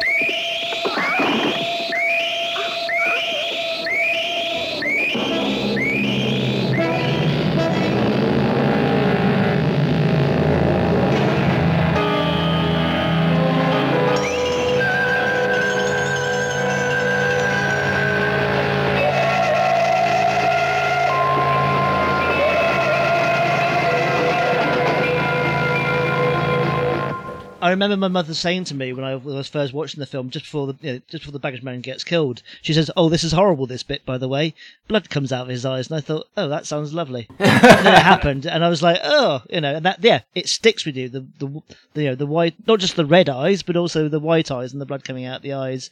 It's an iconic image that goes to the film. So much so, one of the video copies I used to own actually has." Literally, the spy lady. Spoiler alert! With white eyes and blood coming out of her eyes, as the image on the front cover. Right. Yeah. Speaking of the spy lady, so obviously the listener doesn't know who that is because we haven't revealed that we have a spy yet. But the Helga Line character around this time breaks into the goods van, I think, and she is cracking Count Petrovsky's safe. At which point she is ambushed by the creature who does its glowing eye thing, and so Helga Line goes all white eyeballed and bleeding from the eyes and is out of the movie. But it's then revealed Count Petrovsky knows that she was a spy and what she was after, and it's a really nice way of again setting up something that will be needed in the story later because of the nature of the jewels, I think, that are in the safe? Yes, is she after... if she's a spy, I thought she was after plans, but if she's just, I don't know. She's a spy trying to get hold of steel, and... Oh, it's a new kind of steel, yes, of course, yeah. And again, that will become important later. And another plot point which comes around about now is, during the autopsy of the baggage man, his brain is found to be, in the words of Miss Jones, smooth as a baby's bottom. And did you notice something? When she touches it, you got the light swinging above, causing a squeak, and it looks like his brain is squeaking. Nice. I love the moment, I'm not sure if it's in this scene or later, when... Cushing is making the decision and asks Miss Jones to hold the light straight stop it swinging. There's just that kind of detail. Yeah. It's very Cushing as well. I wonder if that was in the script or if he just added that. It does appear to me that it could be ad-libbed because it's very naturally done. Yeah. And so from the fact that the brain has been made smooth, the scientists infer that his memories have been drained, which again confirms the ideas which have been planted in the audience that the creature is somehow absorbing the ideas and talents of the people it kills. Again, just everything just falling into place really, really wonderfully. And there's one quick thing. In the dinner scene, they bring out a fish which has got a white eye, and they look at it. Dr. Wells looks at it strangely, and they're like, "What's wrong?" And he's like, "Well, the eye of that fish is white," and they say, "Well, naturally, it's boiled." So again, just another little thing added in there. Very strange. In Halliwell's film guide, Leslie Halliwell writes a very strange summary of the story of this film, and I think it basically says, it doesn't mention the train or anything like that. It says, a scientist discovers a frozen creature which has the power to boil people's eyes. But that's literally why the eyes go white, because they're being boiled by the strength of the red eyes. And it doesn't dwell on it at all, and it's not sadistic about the way it presents it. But imagine the pain of that. What a way to go. Horrible. Yeah. So the plot's continuing to thicken. Well, basically, straight after the autopsy scene, we've already covered the fact that the spy tries to steal the steel, and ends up being killed by the creature. And she's almost discovered by Dr. Wells, who wondered where the hell she's gone, because she said she was just going to go to the bathroom. And then he gets grabbed by the creature, and the creature then tries to get him, and then Mirov turns up and shoots the creature to death. And then he passes out, because something strange happens between them. And then, we go from there. It's kind of clear at that point, because the creature stares into Mirov's eyes, and Mirov stares back, and he doesn't kill Mirov. The creature appears to die, but something happens, and we're led to think... Well, I don't think there's no confirmation at that point, but I think because of the type of thing that the film has seeded into our understanding of how the creature works, we suspect that some kind of transference has happened. Yeah. But to all intents and purposes, the creature is dead. The music in that moment is incredibly creepy. It is, yeah. It's got this very woozy, spooky quality.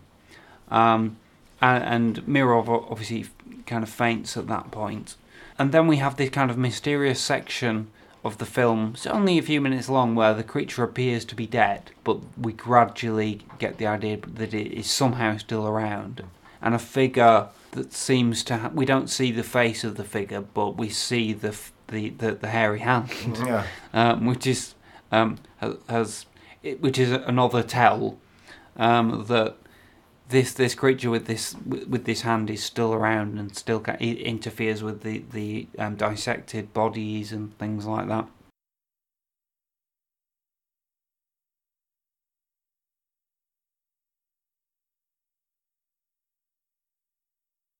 Basically, there's an off-screen autopsy of the spy, and then Mirov's recovering in bed, and that's when Saxton comes to him and explains his theory that he thinks this creature's taken ideas directly from people's brains, transferring it to his own. Oh yes, and Mirov says, "I am just a humble policeman. I don't have much education." Yeah, so he does it in basically layman's term. It's taking people's knowledge from their brains, and he's absorbing their brains, because he said, "Oh, they're sucking." Is he sucking their brains? No, he's absorbing their brains through their eyes. And so basically, if he absorbed all of your knowledge, then all of your knowledge would go into his brain, and he'll be clever as you. And he said, "Well, no, much more clever than me, because what he's taken from me will be added to the learning that you already had." So he's taken information from the baggage man, the thief, and the spy. So already he's got combined knowledge of those three. Yes, and again, I think this is the point maybe to talk a little bit about Christopher Lee in this film, because we've not really mentioned him too much. And I think one of the things which shows his strength as a star and an actor is that he's able to do a scene like this, which is very kind of expositional and possibly not very interesting for an actor to play, But he not only puts it over, but he puts over like the humility of the character who was previously so blustery. Well, there's a very interesting character moment. Again, it's one of the differences between a European film, maybe a British film, is that when he's talking to the Countess, and she's saying, the baggage man is dead and you don't care. And he says, yes, you're right, madam. I don't care as much as I should. Yes. And I think, what a lovely little scene there. Yeah, that's a great bit of self-awareness. There's a character developing. There's a character who's aware of his own failings. In the British horror films, a lot of them, he's just the stern authoritarian figure who just is the villain or whatever he is. But here's something, you can see the human being beneath that stern, sort of slightly aloof personality that he has. You're right, and it does slowly emerge as the film and the plot progresses. Yes, and he's... they always bang on about like the hero's journey these days in terms of screenwriting, how you construct your character development. And I think you can see him change from a not very sympathetic character to a character who is a hero. Yeah, he does. He saves the day at the end. He does. Yeah. He's saving other people's lives. And also, I just wonder if that's the Countess's influence there. Because she gives him someone to care about. Yes. Yeah, I think that's... I don't want to spoil the ending of the film at this point, but I think that's quite arguable, actually. I think I'd like to say at this point as well that Cushing's character is quite nicely shaded and complex as well, because he is the guy who essentially causes all the trouble by causing the creatures to be released, but he immediately says, I shouldn't have done that, that was foolish of me, I've caused all this, and then he does everything he can to kind of put the situation right at that point. He never quite loses his irrepressible sort of British sense of humour. Yeah. He's always lightening things a bit, but so both of them are playing really good kind of layered roles in this. They're sort of playing their usual roles, but with a bit more to it. So then this kind of brings us to the scene following the dissection of the creature, that they are studying its eyes and looking at parts of its retina under a microscope and seeing the images in its actual eyes, and they have this revelation that this is a creature that stored its visual memories not in its brain but in its actual eyes, and therefore we can very interesting concept that its brain is in its eye. Yeah, I mean, although I do think that's kind of slightly a plot hole in the sense that the eye that I don't think it's a plot hole. I think it's more in the characters misunderstanding what they're dealing with at this point. Possibly, they're not necessarily right. Yeah, that's true. It's just that for me, the eye that they're dissecting is the eye of the missing link creature, and we know that humans don't keep their visual memories in their eyes, and neither did like Neanderthal man or previous man. So therefore, this quality of storing images there is something that's somehow been brought to it by the creature it was playing host to. Yes. And I don't think it's really within the film's remit to kind of explain exactly how that happened. I guess it's fair enough to say that it just happened. But it's a nice image though when they're looking under the microscope at the eye and they see the Earth, and that music goes, woo. Oh yeah, again, the music helping to tell the story as it's going along. The music's brilliant. The music is really kind of eerie. You guys are making me want to watch this film again. Oh, you know what? I think we should do a commentary of this film. We practically are. So. Oh well, you can sing this along with your copy then. Excellent. So, Tim, have we any other major plot development or major scene to mention before the arrival in the film of the third poster title star? Yeah, we got a lot yet. Right, okay. I just want to quickly go on about. Well, yeah, there's quite a few things happened before that. So yeah. The very important thing about the images is what they are. Okay, so the first thing they see is Mirov. It's the last thing the creature saw before it died. And then they see prehistoric creatures, like dinosaurs. And then they see the Earth from space, which is also very interesting. So, yeah.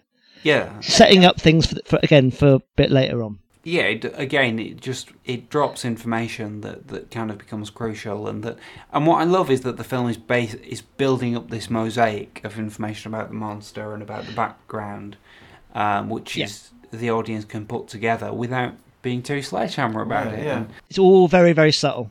It's great writing. It is brilliant. And you said earlier there was exposition, but it's necessary because it doesn't slap it in your face. It subtly builds it, and you sort of work it out yourself as you go along. So next, Przhjalov turns up.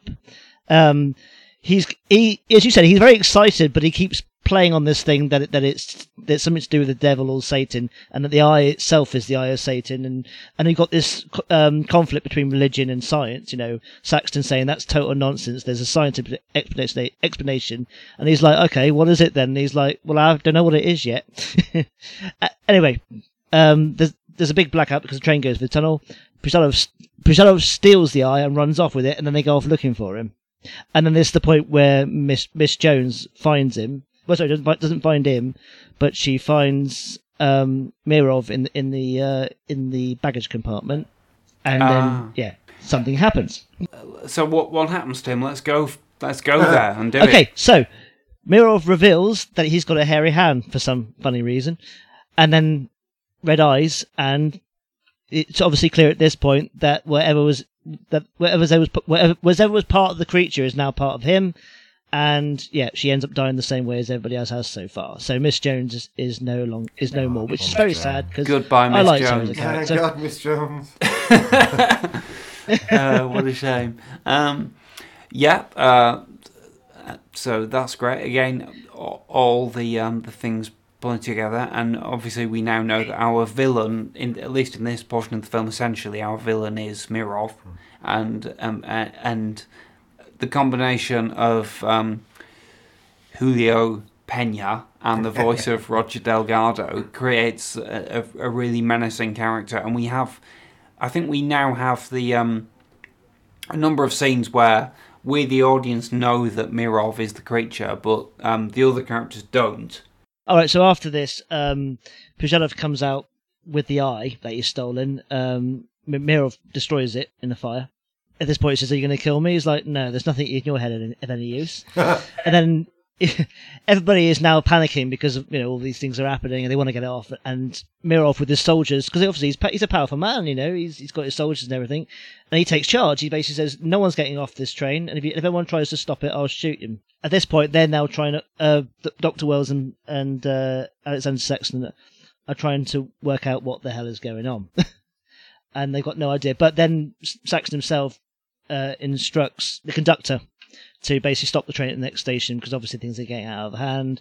Mirov goes into the conductor's office, takes out the note that he's typing, screws it up, and then kills him. So what is the element that leads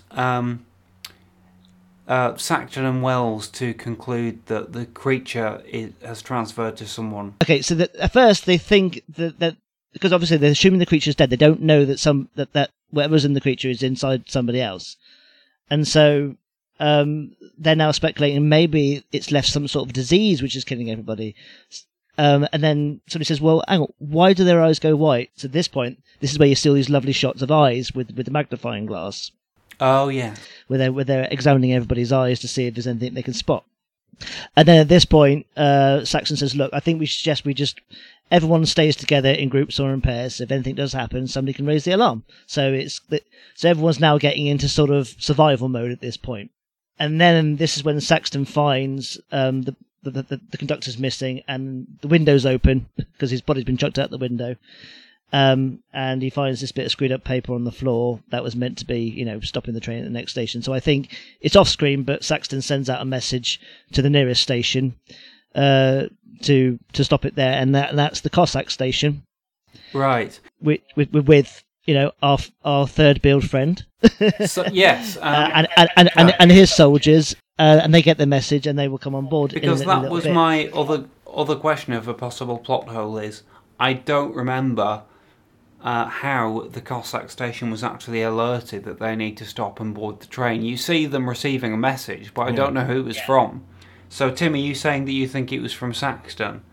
It was sent from Saxton because they have telegraph, whatever it is, on the train, because that's what the conductor was typing out before he was killed. He was typing out the message to then relay it by code, because obviously it must be some sort of code, like Morse code or something that they use to relay the message. So basically, we think that Saxton just went into the conductor's room after the conductor was killed and just used the equipment to finish sending the message. And he did it, yeah. Sorry, before that, when Mirov gets rid of the conductor's body, Prizhalov comes in and says, who are you? Because he obviously realises at this point, it's not the devil, this must be something else. And he is now showing his true intention of being excited about this. So at this point, Mirov walks off and he says, I want to help you. So it's clear at this point that Prizhalov is turning to the dark side. To coin a phrase. Yes. So anyway, we now go to the station. The station where so the basically Cossacks are. This is the big entrance of Telly Savalas. And we see at the Cossack station, somewhere along the line, there is a small Cossack military unit manning a station. They receive the coded message, and one of them turns around and says, Captain Kazan, this is important. And we basically see the camera pans over to like a corner of the room where there is a figure in, it's not a bed quite, it's some kind of stall. Yeah. And I think you see two pairs of legs, don't you? He's basically with somebody. He's with someone. Yeah, Yes, and they obviously disturb something, and he looms into a massive close-up. His face is revealed, and he's like, oh my god, it is Telly Savalas. And within 1 second, he has just taken over the entire film. I don't know what the line is that he says, but it almost doesn't matter. Oh, I remember. So basically, the message comes through, and the guy receiving the message says, the train will be here in exactly 14 minutes. And then you just hear this voice. 14 minutes. Yes, Your Honor. That's what it says here. Doesn't say it in words, Your Honor, but in code.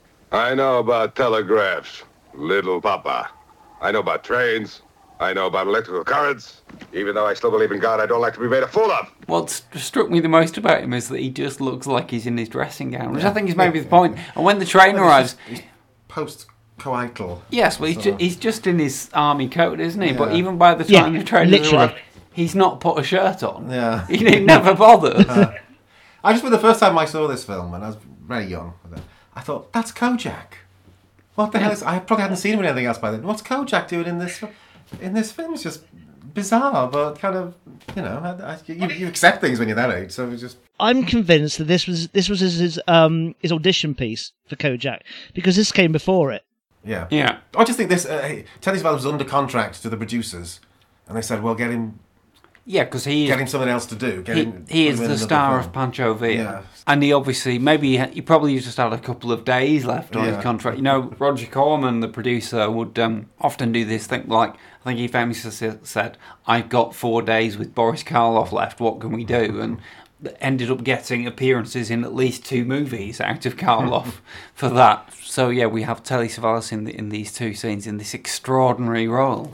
I mean, even though this was before Kojak, he was a big name. He'd been in The Dirty Dozen. Yeah, he'd been a Bond villain. Yeah. So it was quite a big... And he did do a lot of films in Europe at that time. I know he's in a film called The Time to Live and a Time to Die or something, which is a western with James Coburn. He's in that extraordinary, bizarre film called Lisa and the Devil. Oh, I've never heard of that. Oh, well, it's just...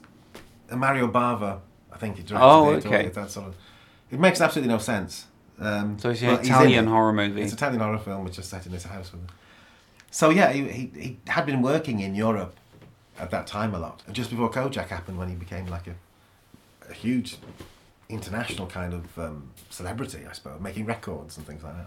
Right. So it's just bizarre to see him with his American accent in this.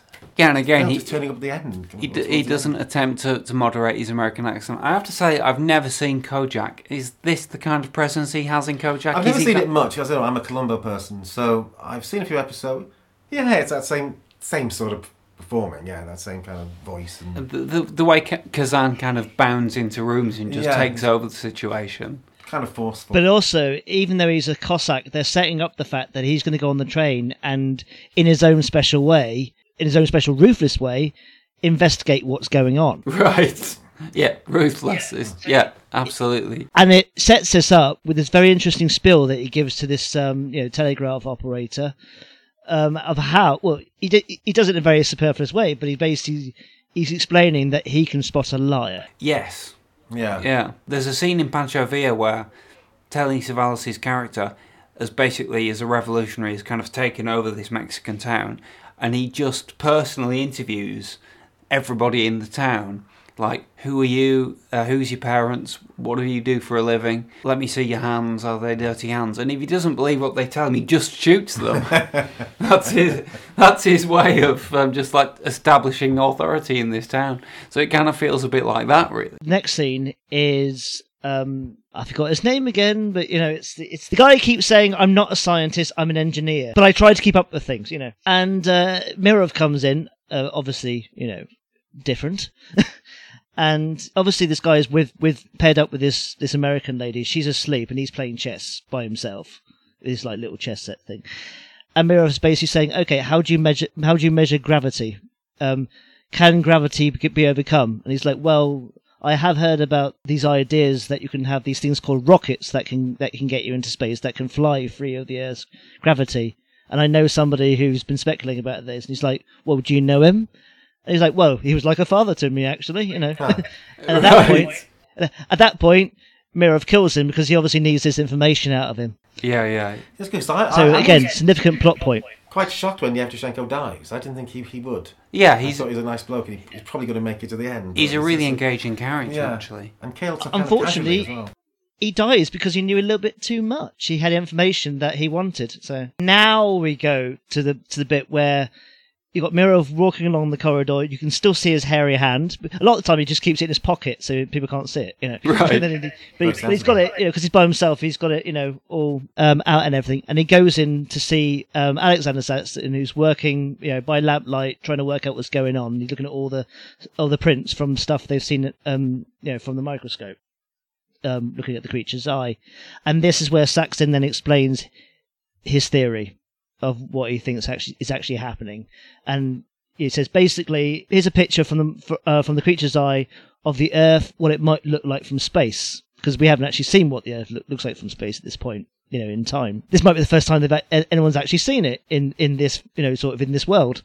Yeah, really nicely done. Yeah, so he speculates that the creature was inhabited by something from another planet that needed to survive by going in, by basically taking over the body and brain of Earth creatures, including this creature this fossilized creature that he found. But then, when it was shot, it had to transfer itself into somebody else. So he concludes by saying it now must be alive in somebody on this train. At this point, Mirov says, "You're a very good detective. You've discovered everything except who is now the host." That's our next step. Thought this might come in handy. Oh, good idea. Wells comes at this point with a double-barrel shotgun and says, "This might come in handy." I love that moment of Cushing just walking into the room with a massive shotgun. Just looks wonderful. They should retitle the film "Wells with a Shotgun." Well, we could do that. We could release our boot, as we do own the film. We could release our bootleg retitled version of it, "Wells with a Shotgun." Just Wells on the front with this shotgun, yeah. And so, so at this point, Mirov goes, "Oh, so two of you together? That's great." As if they're not a challenge, really, are they? And he says, "But what if one of you are the monster?" And Wells says, "Monster? We're British, you know." And that is the best line of the film, the classic line. Yeah. It is. It's absolutely great. It's a lovely, lovely moment, and it's a lovely moment for Cushing as well. And I love that it comes in this international movie. That line was not written by British writers. No. They're the only two English characters in the movie, I think. And it's just perfect in its context, and it's such a funny line. Okay, so Saxton and Wells finds the body, because the American woman's obviously woken up and raised the alarm. She's being comforted by Irina Petrovsky. And she mentions the fact that when she woke up, the lights were off. Not on, because when these people are being killed, Mirov is making sure that he turns the lights off. So this is obviously quite significant. And Saxton turns to Wells and says, "Well, when we did the test, when we tested everybody's eyes, the lights were on." Yeah. Yes. Dun, So dun, dun, this is the point where we kind of think, the creature's glowing eyes all those things were in the dark. So can you only see the glowing eyes in the dark? It does kind of indicate to me. It's maybe the logic of it that his eyes are always glowing, but you just can't tell if the lights are on, which I think maybe is a bit of a stretch. Yeah. Something like that, yeah. Maybe it's just a natural reaction he has whenever the lights go down. But either way, it's a good twist moment. And then, well, basically, Mirov is being followed still by Brizhanov, who just won't go away. And at this point, he's now calling him Master. So he's obviously really devoted to him. And he follows him into the Count's quarters, where he picks up the steel and he starts asking questions about this. What happens to it at high temperatures? So he's already getting onto this idea of building a rocket, so he can get into space, obviously. It's another logical plot development that comes out of the character. This creature we now know is like a stranded alien. It's fairly natural for it to want to get back to where it came from. The creature is almost kind of sympathetic, or at least you can understand. All he wants to do is leave the planet and go back to his own planet. Now, he has to kill people in order to do that. It is sort of based on the thing in the original... I know we haven't gone into it's based on the original story that the thing's based on, but it's also E.T. at the same time. Yeah. Well, in order to survive, he has to absorb this knowledge. And when he absorbs the knowledge, people die. Yeah. But that's just... It's not like he's killing them just because he's evil. He's killing them because he wants their knowledge. So in a sense, he's not... You can almost kind of sympathise to the extent, well, he is an alien trapped on this planet, just wants to leave, and he's got a different morality. He's just... Yeah. To him, human beings are just like... And mice are to us. They're just sort of like, you just kill them in order to get what you want, The layers of logic to that's what makes this a science fiction horror film, not just a horror film. Well, I say, when I talked earlier about a genre switch from Western to horror, in a way, this film kind of subtly switches genre. It's not like From Dusk Till Dawn, which starts as a road movie and then turns into a vampire film by the end. And if you haven't seen the film, I apologise. But also, this film starts as a horror, and it almost sets itself up as a supernatural horror taking place on a train. And then as we learn more and more and more, it goes from being a supernatural horror to being a science fiction, because we have a scientific explanation for what's going on. And there's a horror element to it, but it becomes more science fiction the more we learn. With one plot exception, which I'll say when it happens, but yeah. This is my only... It's not really a criticism, but it's more of an observation that the film becomes less frightening as it becomes more science fictional. Unlike, say, Nigel Neal stuff, which somehow becomes more frightening as the supernatural things are explained to have a rational origin. They always become more chilling. Whereas this film kind of, like you say, Tim, it kind of starts off as a horror movie, but towards the end it's more kind of a sci-fi action movie. But still, because the characters are so well drawn and it's so finely made, it's really involving. I think it's still scary. There's a scene coming up I won't mention yet, which I think is really, really scary towards the end. Yes. I think I know what you mean. Great moment. There's a very important point here, that between Brizhanov and Saxton, there is this constant battle of religion versus science, this constant debate they're having. And when Brizhanov learns that it's nothing supernatural and nothing to do with his faith whatsoever, he basically loses his faith and abandons it altogether. So at the same time, it becomes more of a science fiction film for the character of Brizhanov.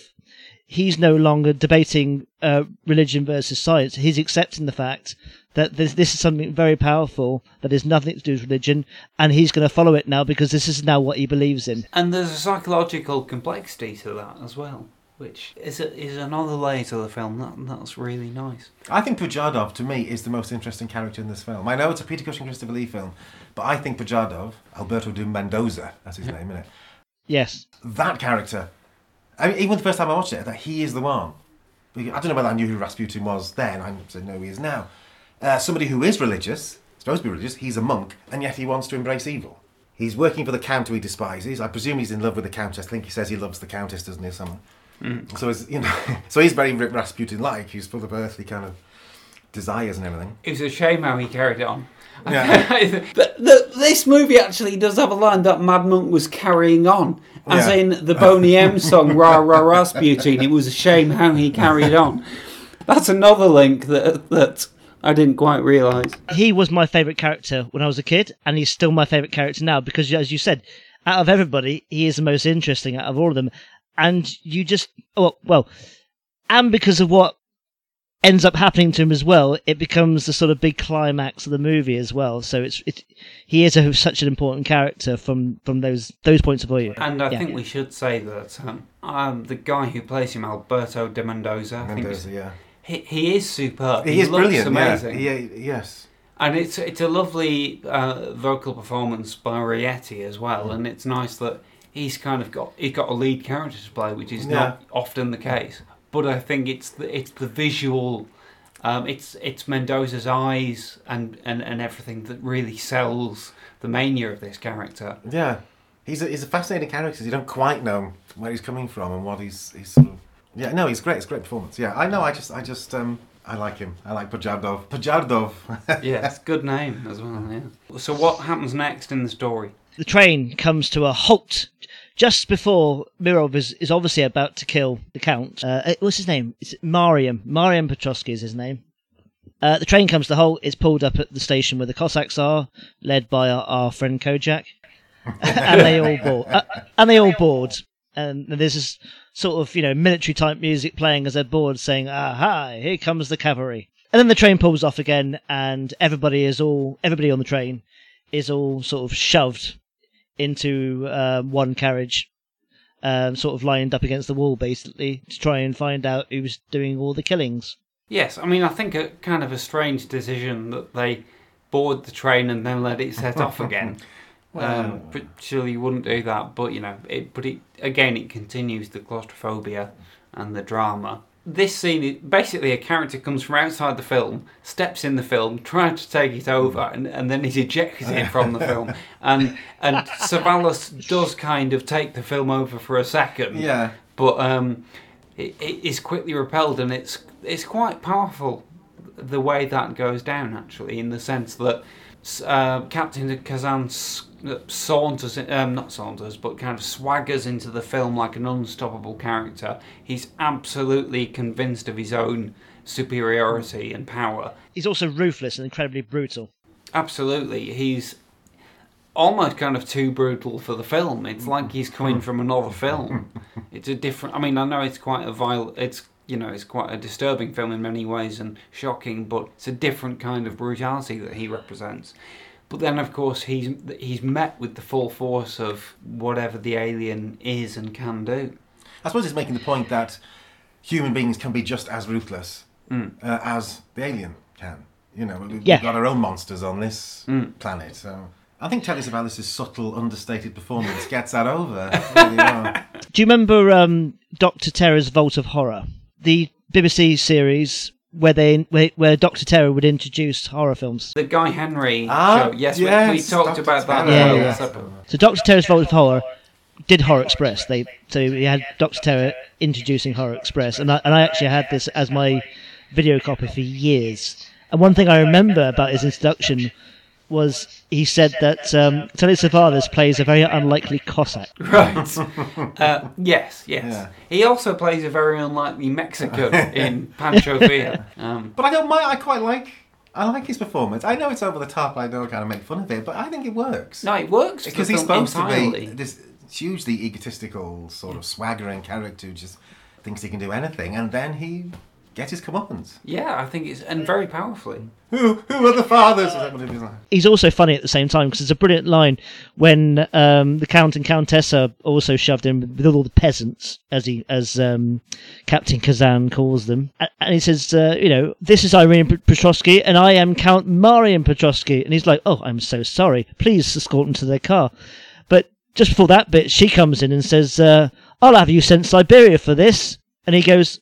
I am in Siberia. Yeah, that's great. So basically, Kazan attempts to create order in the cabin and find the person responsible, and this causes the creature to kind of reveal itself and attack his men, and we go into a quite bravura kind of fast cut. That's a brilliant scene. Mayhem in darkness, where all the soldiers are trying to find him and kill him, and he's just and you just see the red eyes in the dark, and each soldier when as soon as it locks eyes with them, the soldier is killed, and it just kind of wipes its way through the men. Now, let's talk about the dubbing again, because all of the screams are stock screams. Oh, right, okay. And I've heard those screams in other films. Right, okay. That didn't strike me, No, actually. I didn't notice that. I didn't know that. So. It's also the first time the victims actually scream. Because before, you never heard it, but it obviously, we've already discussed, it's obviously very painful being killed that way, and this is the first time we actually hear it. Yeah, that's true. I mean, the stylisation of most of the earlier deaths, I think, doesn't it tend to be, you kind of see the person looking like they're screaming, but what you hear is the sound of the train, the scream of the train wheels. Or the music just playing over the top of it. You know. Yeah, that's a really interesting reversal as well, that, you know, possibly the most typical kind of trope of horror films as a genre is to hear the scream of young women, and the only people who scream in this horror film are the soldiers, the male soldiers. You do notice that Captain Kazan, he knows what's going on straight away, and he's pushing all his soldiers to the back, basically saying, don't look at the eyes, don't look at them, because a little bit earlier, you know, when he's trying to find out who it is, and Saxton turns down the lights, and suddenly it reveals that it's Mirov. And Mirov, you know, gets a knife from his back and is, you know, shot quite a few times. We've actually missed this bit, haven't we? Yeah. And then he goes off, and Kazan's about to go after him, but Saxton says, no, you saw his eyes. If you look at them once, you're dead. So, yeah, at this point, Kazan is trying to save his soldiers by saying, don't look at them, and pushing them all out the way.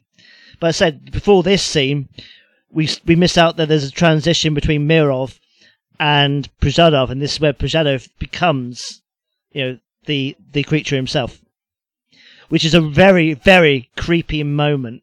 It's one of my favourite moments of the film, because you've got the music and the way he's swaying and everything, and the way the transition happens. It's just so atmospheric. Because Mirov is shot, isn't he, and staggers out. Shot and stabbed.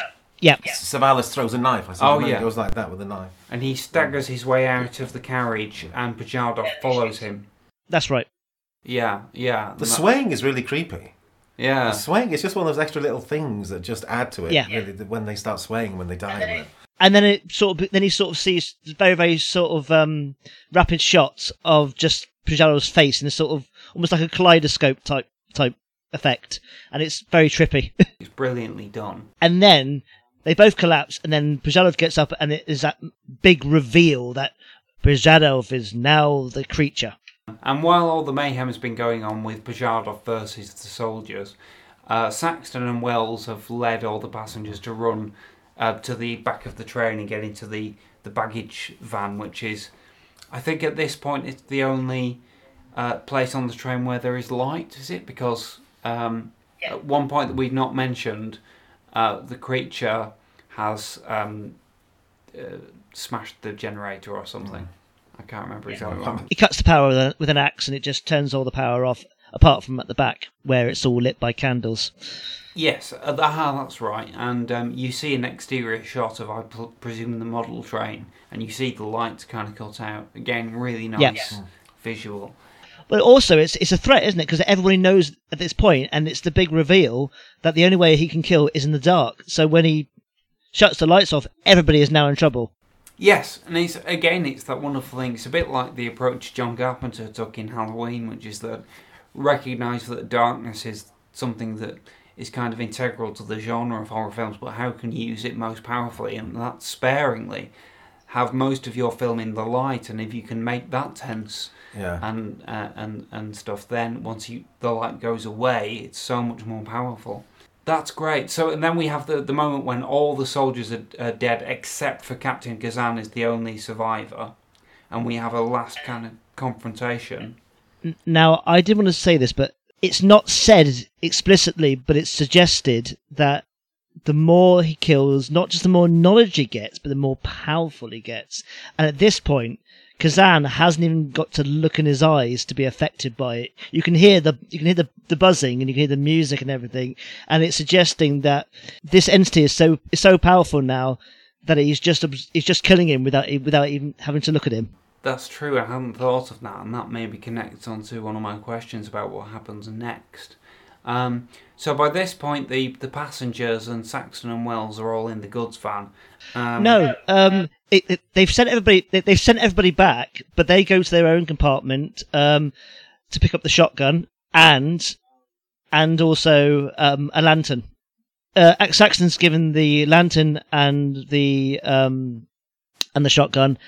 They discover the bodies of Kazan and all his soldiers, and that's when Wells agrees to go to the back of the train while Saxton carries on, because he goes on to the Count and Countess's compartment because he knows they're still there.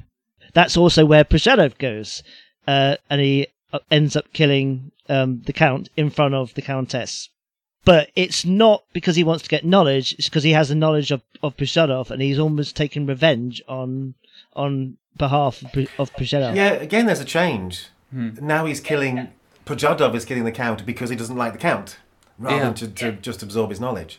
So, again, there's another... Well, it's almost as if the creature has absorbed not just Przhadov's knowledge, but also his madness. Yes, But it's different now, isn't it? Because it's the creature is in Przhadov's body. Yes. It's not just taken his memories and his knowledge. It's maybe more subject to his impulses than it was with the other characters. Because they didn't do that with Mirov. Yeah, well, Mirov wasn't a mad monk carrying on. But Mirov was going around killing people. But I'm sure the real Mirov didn't go around killing people. So but I think it is clear that the creature does absorb the person's personality as well as their knowledge, because Mirov is still acting like Mirov even though he's the creature at the same time, and it's the same with Przhadov, and she tries to kill Przhadov after killing the Count, and he says if you want to kill him, you're too late, but then he reveals he actually loved you more than he loved the promise of heaven, so he starts revealing what he knows about Przhadov at the same time. Again, it's just really nicely done. And I think it could be said that the good impulses within Mirov were just maybe not as strong as the crazy impulses within he's got a tough guy, Przhadov. So great, we're rattling on to our gripping climax. We're almost there. So Saxton turns up with just the right moment, because it's obvious that Przhadov is about to kill, Irina Petrovsky. And he turns up with the lamp and the shotgun, and with the lamp shining in his eyes, he can't do anything. So he says, "Get over there," and then Irina's out the way now; she's protected, and he basically says, "Right, now explain yourself. Who are you?" And then we start learning actually who this entity is, or what this entity is. Is this the point where we see a power of the creature has that we've not seen before? Yeah. After he's explained, what he is. So he basically says he's a form of energy occupying this host, and he came with others, billions and billions of years ago, but he was left behind, like bit like E.T. But he also explains that the history of the planet is part of him. So if he's killed, everything he knows about the planet's history will be gone, just like that. So he's trying to bargain with him basically to try and stop him from killing him. But that bargain doesn't work, does it? No, it doesn't. Literally, Saxon's about to pull the trigger, and then he goes, "Wait, there's something else," and that's when we see this extra power. This is wonderful. What happens now? The monk or the entity, whatever, is able to essentially resurrect the dead Cossacks as zombies and send them as its foot soldiers against Saxton and the others. I think it's amazing. I think it's the sequence that you were hinting at. Yeah, I was thinking when you said it gets less scary, I think this sequence is... And you're almost at the end of the film. So you kind of think, well, we're coming to the end now, it's going to be... And then suddenly there's this complete unexpected scene where the dead come back to life, which I think is terrifying and really well done. I agree that it's a really scary sequence. My criticism of it is connected to the fact that I don't think it really fits into my thesis that this is a horror movie that becomes a science fiction thriller, because I don't think it's very science fictional. Unlike everything else, I don't think the film gives us any reason to suspect that the creature can do that. Well, I think it's more done for effect than it is... there's not... in terms of plot, there's not much reason explanation it's for it. Classic horror imagery, and actually it's very. I wonder, are you both familiar with The Keep? No, I've never seen the it. novel by F. Paul Wilson. I've heard of it, but I haven't seen it. Well, it's a novel. It's a 1981 novel by F. Paul Wilson that was made into a film by Michael Mann in 1983. And in the novel, not the film, the creature in The Keep in that movie is basically like a kind of vampire-like spirit that kills all the Nazi soldiers who were stationed in this Carpathian castle. And towards the end of the story, it uses its powers to resurrect the dead Nazis and use them as its soldiers against the survivors who are trying to fight back. So I'd be really interested to find out if F. Paul Wilson had seen this film, because it's exactly the same plot mechanism. I just assumed, watching it, keeping the spirit of the thing, that by this time the creature's so powerful it can put some of itself into these dead bodies, a little of the energy. It's a form of energy. So now the energy is so strong that it can just put a bit of energy into these dead soldiers and resurrect them, and they're not doing anything, they're just walking along. So by this stage, he can do that. He couldn't do it before because he hadn't absorbed enough energy, hadn't absorbed enough. I mean, that does make sense, and Tim, that chimes with what you were saying. Yes, but at the same time, he hints it just before he does it. Because he says, I will teach you to end disease, pain, hunger. In other words, he said, yeah, I've got the negative effect of killing people or killing creatures, but I can also resurrect them at the same time. And I can teach you how to do that. Yeah, that's true. That's true, yeah. Basically, the scene does tell us that there's a lot that we don't know about this creature. The film it's a little bit like Steven Spielberg's statement that I don't care if the shark doesn't look great at the end of Jaws. If I've had you for the whole movie, you'll go with it at the end. And I think it's a great climax to kind of throw on and to come out of left field with. But also, because he's been revealed that he's just a form of energy, what's to say that he can't, send little bits of energy of himself, to all the creatures that he's killed, and to bring them back in life again. There's zombified, obviously, because then the core of the entity and the intelligence is still inside Prejadov, but there's a part of him part of his energy that's going to the rest of them, that's resurrecting them, and he's then using his conscience, wherever it is, to control them all. Yeah. And I think you've convinced me. Again, it just adds to my desire to go back and watch this film again. So the zombie soldiers drive Saxton towards the back of the train, I think, while Prejadov goes to the front. And he ends up fighting a few soldiers as he go, and Irina's being attacked by them, so he's being the hero and protecting her at the same time. Yes. And Prejadov obviously kills the men in the engine and takes over control. We never saw the driver, did we? And the only time we see him is his body on the floor. Well, there was never a scene before in the engine, so why would you pay an actor? Don't pay an actor. So we know how trains work. It's fine. It's just nice how the action has moved to the two ends of the train. It just kind of thematically, it's quite lovely. But also they got the remainder of the soldiers are walking through the train, so they're obviously now walking their way to the back, and everybody's stuck in the back. So the stakes are high now. Yes, and at this point, I think it's Wells who comes up with the idea that we've just got to uncouple the carriage and let the train go. It's their only way of escape. One bit that does confuse me is what comes up next is there's a switching station which gets a message from Moscow to stop the train. Yes. By switching the track so it goes off a cliff. But I don't know how they got that message. That bit I've never quite got my head around. Again, someone sent a distress call that we didn't see. So it's funny how these are the only kind of serious plot problems in the film. Is like, why do certain people go on the train or stop the train at certain points? But it's literally three things that happen though, so it's not a big thing. My theory is that it's a coincidence. that Moscow decided the situation was so dangerous they have to just get rid of the train.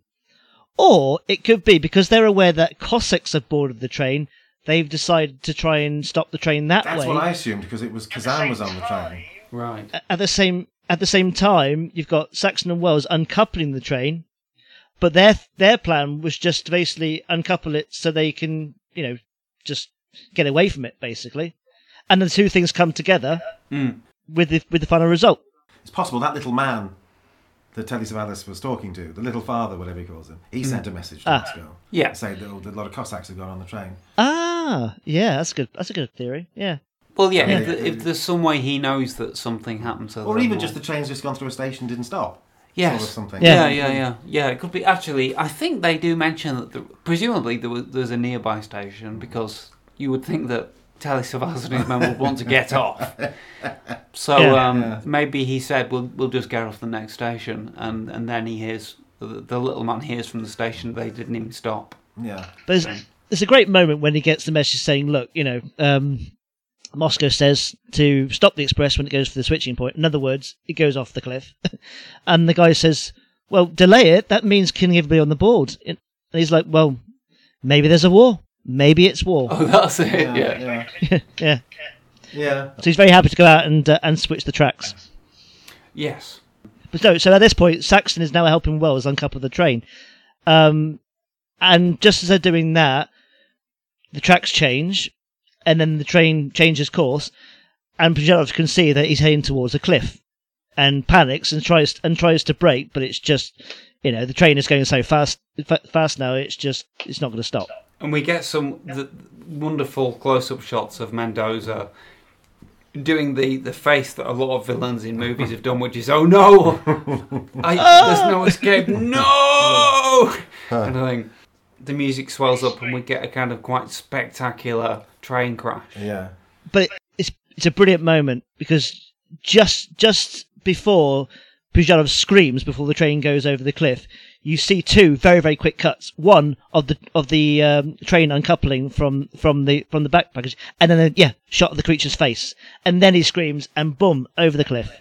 Yeah, that's a great moment. And there's no twist. There's the creature's dead. Yeah. There isn't some one of those terrible thing. The train goes over the cliff, and all the carriages and the locomotive just explode. Yeah, because in order for there to be a twist, the film would have to play on some information that you didn't already have. Somebody you could transfer to or something. Or... Because this is a science fiction film, it's logical and it doesn't do that. I mean, when I say I think this is almost more of a science fiction film than a horror film. It's a great horror film. It's called Horror Express.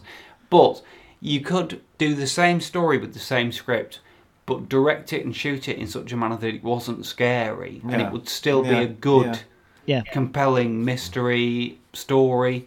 The logic holds, apart from maybe the bit with the zombie soldiers. It'd be difficult to not do that in a horrific way, is what I'm saying. You could do it. Yeah. You wouldn't have to just not have the bleeding eyes and everything. And I mean, the idea that the creature just absorbs knowledge from people is such a brilliant idea, and it's so clever. That's what I like about this film. It's so inventive, it's so imaginative, it's trying to do something different. It's not the same. I think British horror films have got into a bit of a rut, that they were using the same old creatures, same old kind of icons over and over again, the mummy and everything. You're right. You've got horror tropes of blood, death, zombies, all that sort of thing, but in this film, it's all introduced in a very inventive and clever way. Yes, absolutely. And just beautifully controlled way, I think. It's a lot of films are inventive, but are a bit all over the place. Yeah. This is very, very focused. Yeah, this is, and the way the plot develops is really... But it's both very focused and very fun, which are two things which don't really go together very often, I honestly can't praise it highly enough. Without going on the pun side of things, it is quite a ride. No, it is. It is. I will say it's a cult film, and not many people know about it. It always gets good reviews. Yeah. In all the film books, it gets good reviews. Yeah. I mean, I've read reviews from people who watched it recently, and they say, I've never seen this film, I just picked it up because it looked interesting, and wow, what a surprise this film was. Yeah. And God bless it. So The train explodes, the creature is killed, but the goods van is safe and everybody in there survives. We have a lovely last shot of the relieved-looking survivors led by Saxton and the Countess next to him. Well, I like the way they're at the front, obviously, and they're literally... You have to imagine they're literally on the edge of a cliff. Yes. Huh. Yeah. Now, because there's an amazing moment where the train goes off the cliff, but the baggage carriage just gets to the edge and just stops right at the edge. And then you got the dramatic music on the top saying, well, you know, they've just made it. Yeah, and that's a nice moment. And just to clarify, because we made it sound a bit like, or maybe I was imagining it, I was misremembering it, that because the lines, you know, the points change at the same time as them uncoupling the carriage, it almost makes it sound like Pajadov's part of the train goes one way and the goods van goes the other, but it's not. They both go onto the doomed line to the cliff, and it's just that by sheer chance, the just disconnected goods van slows down just enough to not go over the cliff, and they're all just end up just looking over the cliff at the exploded train. Yeah. But then you got the side of the car opens up and you have the rest of the passengers looking out going, oh, right, okay. You know? Right. And then we have the music coming up and we're into our credits.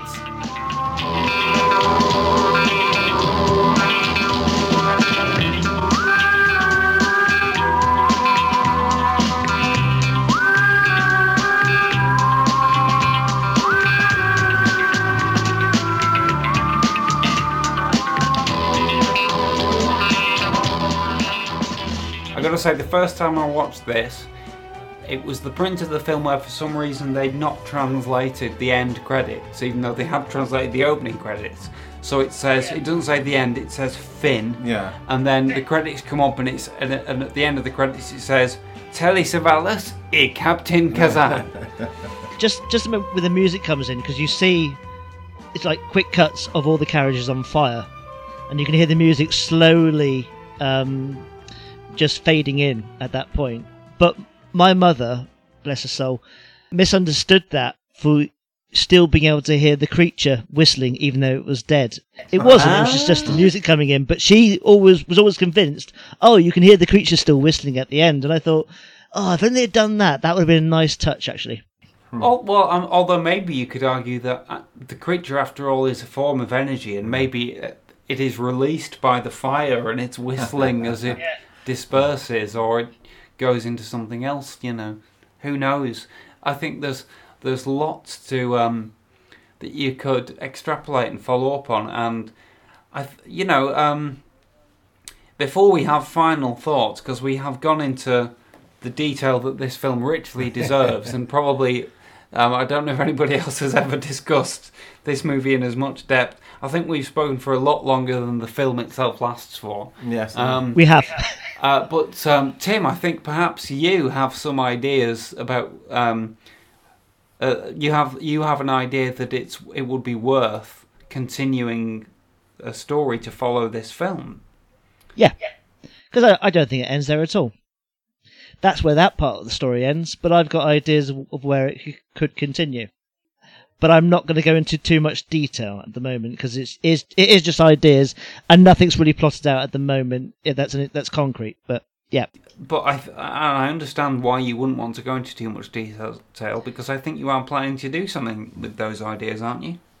That's right. Yeah. So next month I'm going to sit down and actually write a plot synopsis for not a sequel but a follow-up to Horror Express, and then in November I'm going to use the month of November, which is the International Novel Writing Challenge, month challenge thing, where you have to write 50,000 words of a novel in a month, which is quite a challenge. Sure. And I'm going to basically use that time to write as much of a first draft of a follow-up novel to the film as much as I can. Wow, that's brilliant. I've already got a working title for it. It's Saxon and Wells. Okay. Because it's going to focus on them as characters and continue their relationship and friendship as characters, because they sort of, were started as rivals and became friends by this incident on the train, and it continues from there. But it also continues elements of the story that came before at the same time. That's great. And let us reassure our anxious listeners that no lawyers will be knocking on your door, Tim, because once again, we own this film. But I don't intend to sell it. This is just something I want to do as basically a labour of love, really. Well, that's wonderful to hear, but I actually hope that somebody wants to buy it off you when you write it. Who knows? Well, we'll see. Good stories are always worth something. It's just something I want to do because I haven't written anything substantial for a very long time, and so I thought, well, I want to get back into writing, but the best way for me to do it would be to just do something that I'm not going to sell, just to sort of get myself back into it. And I thought this would be perfect to do it. Sounds perfect to me. I wish you all the best with that, Zoe. It sounds like a wonderful project, and I want to read it as well, so you better get to the end of it. Oh, well, yeah. I mean, beyond November, I'll continue it anyway, but I'm just using that month of intense writing just to get some of it written. Because I've been talking about doing it for a long time and nothing's happened, so I just want to get on with it now. No, good man, you have all my encouragement and hopes there. That's great. All right, guys, we've been talking about Horror Express for a long time. It's been wonderful fun. Have we got any last thoughts we'd like to say before we wrap up completely? Tim, go ahead. Isn't it a funky tune at the end? It is, yeah. Basically, Kakavas reprises his theme from the main theme from the film, but brings in a bit of extra wah-wah, doesn't he? Oh, yeah, it's proper wah-wah. Which is, he does the same thing at the end of the Satanic Rites of Dracula, which I really liked. You know that the credits are about to come up in a Kakavas film when you hear wow start to come into the soundtrack. I think he does something similar on Airport 77 as well. So probably Columbo. Yeah, he definitely likes the wah-wah. So on the Bond album that I had of his, he introduced a lot of extra wah-wah into a lot of the songs. So the thing is right. You hear all that. It's the most 70s sounding version of the theme tune at the end. But instead of seeing Shaft walk onto the screen, you think to yourself, no, it works because it goes with the mood of the film, and so I just accept it. Yeah, no, because it's basically saying this is it. It's ended now. We're done. Yeah, ends the film on a warm note. Yeah, actually, I just think these people could have made just a bog standard horror film. Just they got Peter Cushing, Christopher Lee. They could have done whatever, but they came up with something really clever and really interesting and really exciting and really, they really went for it and made something, sort of stretched the genre. Yeah, I think, and I agree. So go and see it. If you haven't seen it, go and see it. Yeah, so I think anybody who's got this far in the podcast without seeing it, I don't know. I think I know people who might listen all the way through and then go, I think that's an interesting film. I'll go on now and watch every one of those films I've just heard, all those scenes I've heard described in great detail. But I feel like watching it again, and I have seen it before, so and very recently. So that's all I want to add, really. Just one more little thing I want to add at the end, just for my final thoughts on the whole thing we've done today. Sure. So as I said, I discovered the film when I was 5. I sort of discovered it by accident. I remember my mother telling to me at the time, saying, this is a horror film, don't you? So I was always excited by the fact that it's the first horror film I ever saw. And the reason why it has such a special place in my heart is because it's the first horror film I saw, and it will always be with me throughout my whole life, from childhood to now. There was a little period where my mum actually banned me from watching it because I was so obsessed with it, and she got a little bit worried that I was going to become a bit warped. So she stopped me from watching it. But my brother made an audio copy by recording it off TV, but at the same time doing a narration over the top. And I can tell you, I listened to that audio copy every night when I went to bed. That was my story tape as a kid. Wow. Listen to Horror Express on audio. So on top of watching it hundreds of times, I listened to it hundreds of times as well. I know that film back to front and inside out. And then as an adult, I can really sort of appreciate its merits from the way we've gone into in great detail today. And all it's done is just enhance my love of the film. I will always love Horror Express until the day I die, because it's a great horror film. It's the first one I saw, and I'll never stop loving it. And you know what? The reason why I'll never stop loving it is because we're British, Steady on. Bless you, sir. I couldn't say anything better myself, except I'll just say, if there is any way you still have that recording that your brother made with the narration. No. I don't. It would go on YouTube. There's a guy on YouTube who posts episodes of Columbo, which he narrates, so that you can listen to them, you know. I will say this, though. I can remember some of the stuff he said on the narration. So, you know, I'll find a way of... recreate it. Huh. Try and recreate bits of it. Yeah, sure. Yeah, nice one. I think that would be a historical document and an important gateway drug for lots of young children to be fascinated by this this great horror movie. Gentlemen, it's been an absolute pleasure and an honour. Yeah, it's been a pleasure. It's been a pleasure. I mean, I've really enjoyed it. Me too, sir. Thank you so much, Tim. Yes, thank you, Tim. You're an absolute gentleman. You're welcome. Thank you so much, Howard, once again. I'm Dan, and we're now returning you to the studio as such for our other presenters to finish off the programme. Thank you so much, gents. Hello, folks. It's Present Day Dan again with Present Day Stella. Hi. We're back just to wrap up at the end and bring our usual round of recommendations for the week. I hope you enjoyed Howard and myself and Tim going on in basically exhaustive detail about Horror Express, and I hope you think it was worth it. I think it was. So at this point, we usually give our recommendations for horror that's available to view. Stella, I believe you've got a couple that you'd like to mention. I do, yeah. So the first one, which ties in neatly because it's also Spanish, it's on Netflix and it's called The Platform, and it's a horror, little bit of sci-fi in there as well. Essentially, prisoners in vertical cells, and they can see down to each level, and the food comes down from the top. So the further down it goes, the less there is. So that causes the inevitable tensions. It's directed by, and I'm going to try and say this, so apologies for me butchering it, by Galder Gaztelu, maybe? That's what I'm going to stick with anyway. I don't know. But yeah, it's called The Platform. It's on Netflix. I really, really enjoyed it, and I even got my husband to watch it, who categorically does not like horror, and he was well into it, so that worked well for us. Oh, brilliant. I have seen the trailer on Netflix, which is, you know, like, I don't know if all Netflix trailers are like this, but this was dubbed into English. So is the actual film dubbed, or can you watch it with subtitles? You can choose. So when you've got your Netflix screen up and you've pressed play, if you look at the little play bar at the bottom on the right-hand side in the little settings, you can choose to have English subtitles and the actors speaking rightful Spanish. Because, yeah, I think we started watching it dubbed, and after a few minutes we both said, I can't handle this at all, let's do the subtitles. But I really, really enjoyed it, and I would like to see what you think about it, Dan. Brilliant. Yeah, I've been intrigued by it. I did hear about it when I think it was on at Fright Fest in London last year, and I heard some reports from that, and it sounded interesting. And then I saw the trailer on Netflix. So, yeah, I think I think that's maybe a quite apposite piece of lockdown viewing, as we're all kind of trapped, waiting for food to arrive.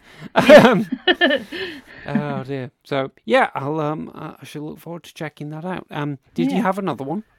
I did. The other one I had was Charlie Brooker's Dead Set, his zombie-themed short series that was on Channel 4, is all available to stream on all four. So it's zombies zombies taking over or getting involved with the Big Brother house. So that's very, very good. So again, similar sort of lockdown, trapped in the same place themes.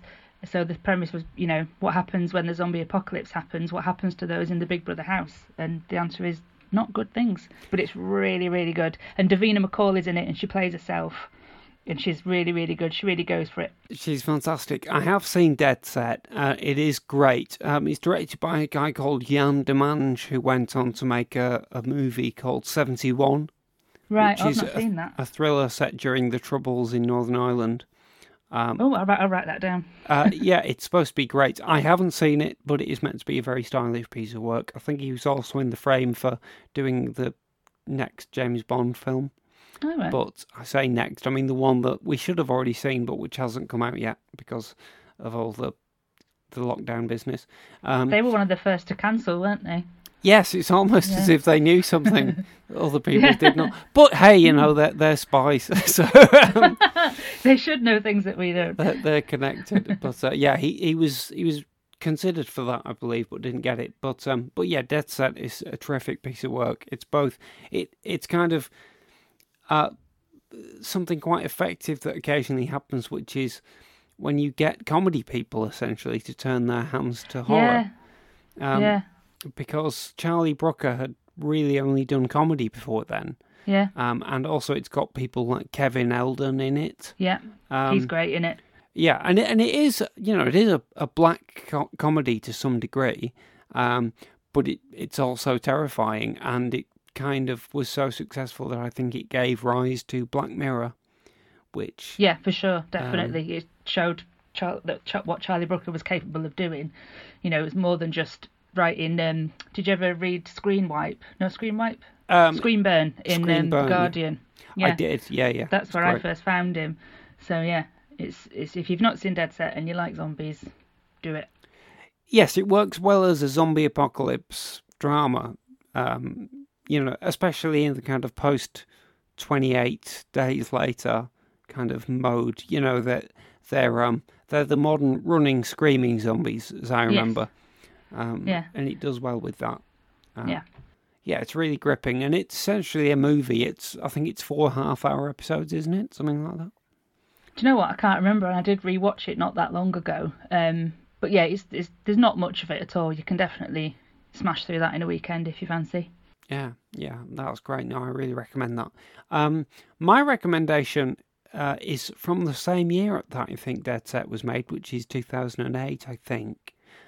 Mine is another horror TV show from that year, which is now available. I've just seen. You can view it on Amazon Prime, and it's from the UK. It's called Apparitions, and it stars Martin Shaw as he's either an exorcist or a former exorcist. I can't remember. I did watch it at the time, and I just remember being bowled over by it. It's mostly written and directed by Joe Ahern, who he had, at the time, he'd recently been one of the main directors on Doctor Who. He later did a TV series, which I haven't seen, called The Secret of Crickley Hall, based on a James Herbert book. Oh, yeah. But the main other claim to horror fame that he has for me is that in the late 90s he did a TV miniseries called Ultraviolet about a Vatican hit squad who hunt vampires. Do you remember this, Stella? Yeah, I do. It rings a bell. I mean, who isn't going to enjoy a Vatican hit squad, you know? It was like a relatively low budget. Yeah, I mean, I agree entirely. It was a low budget Channel 4 kind of production, but it was just really well done. And the cast included Jack Davenport, Susanna Harker, and none other than Idris Elba.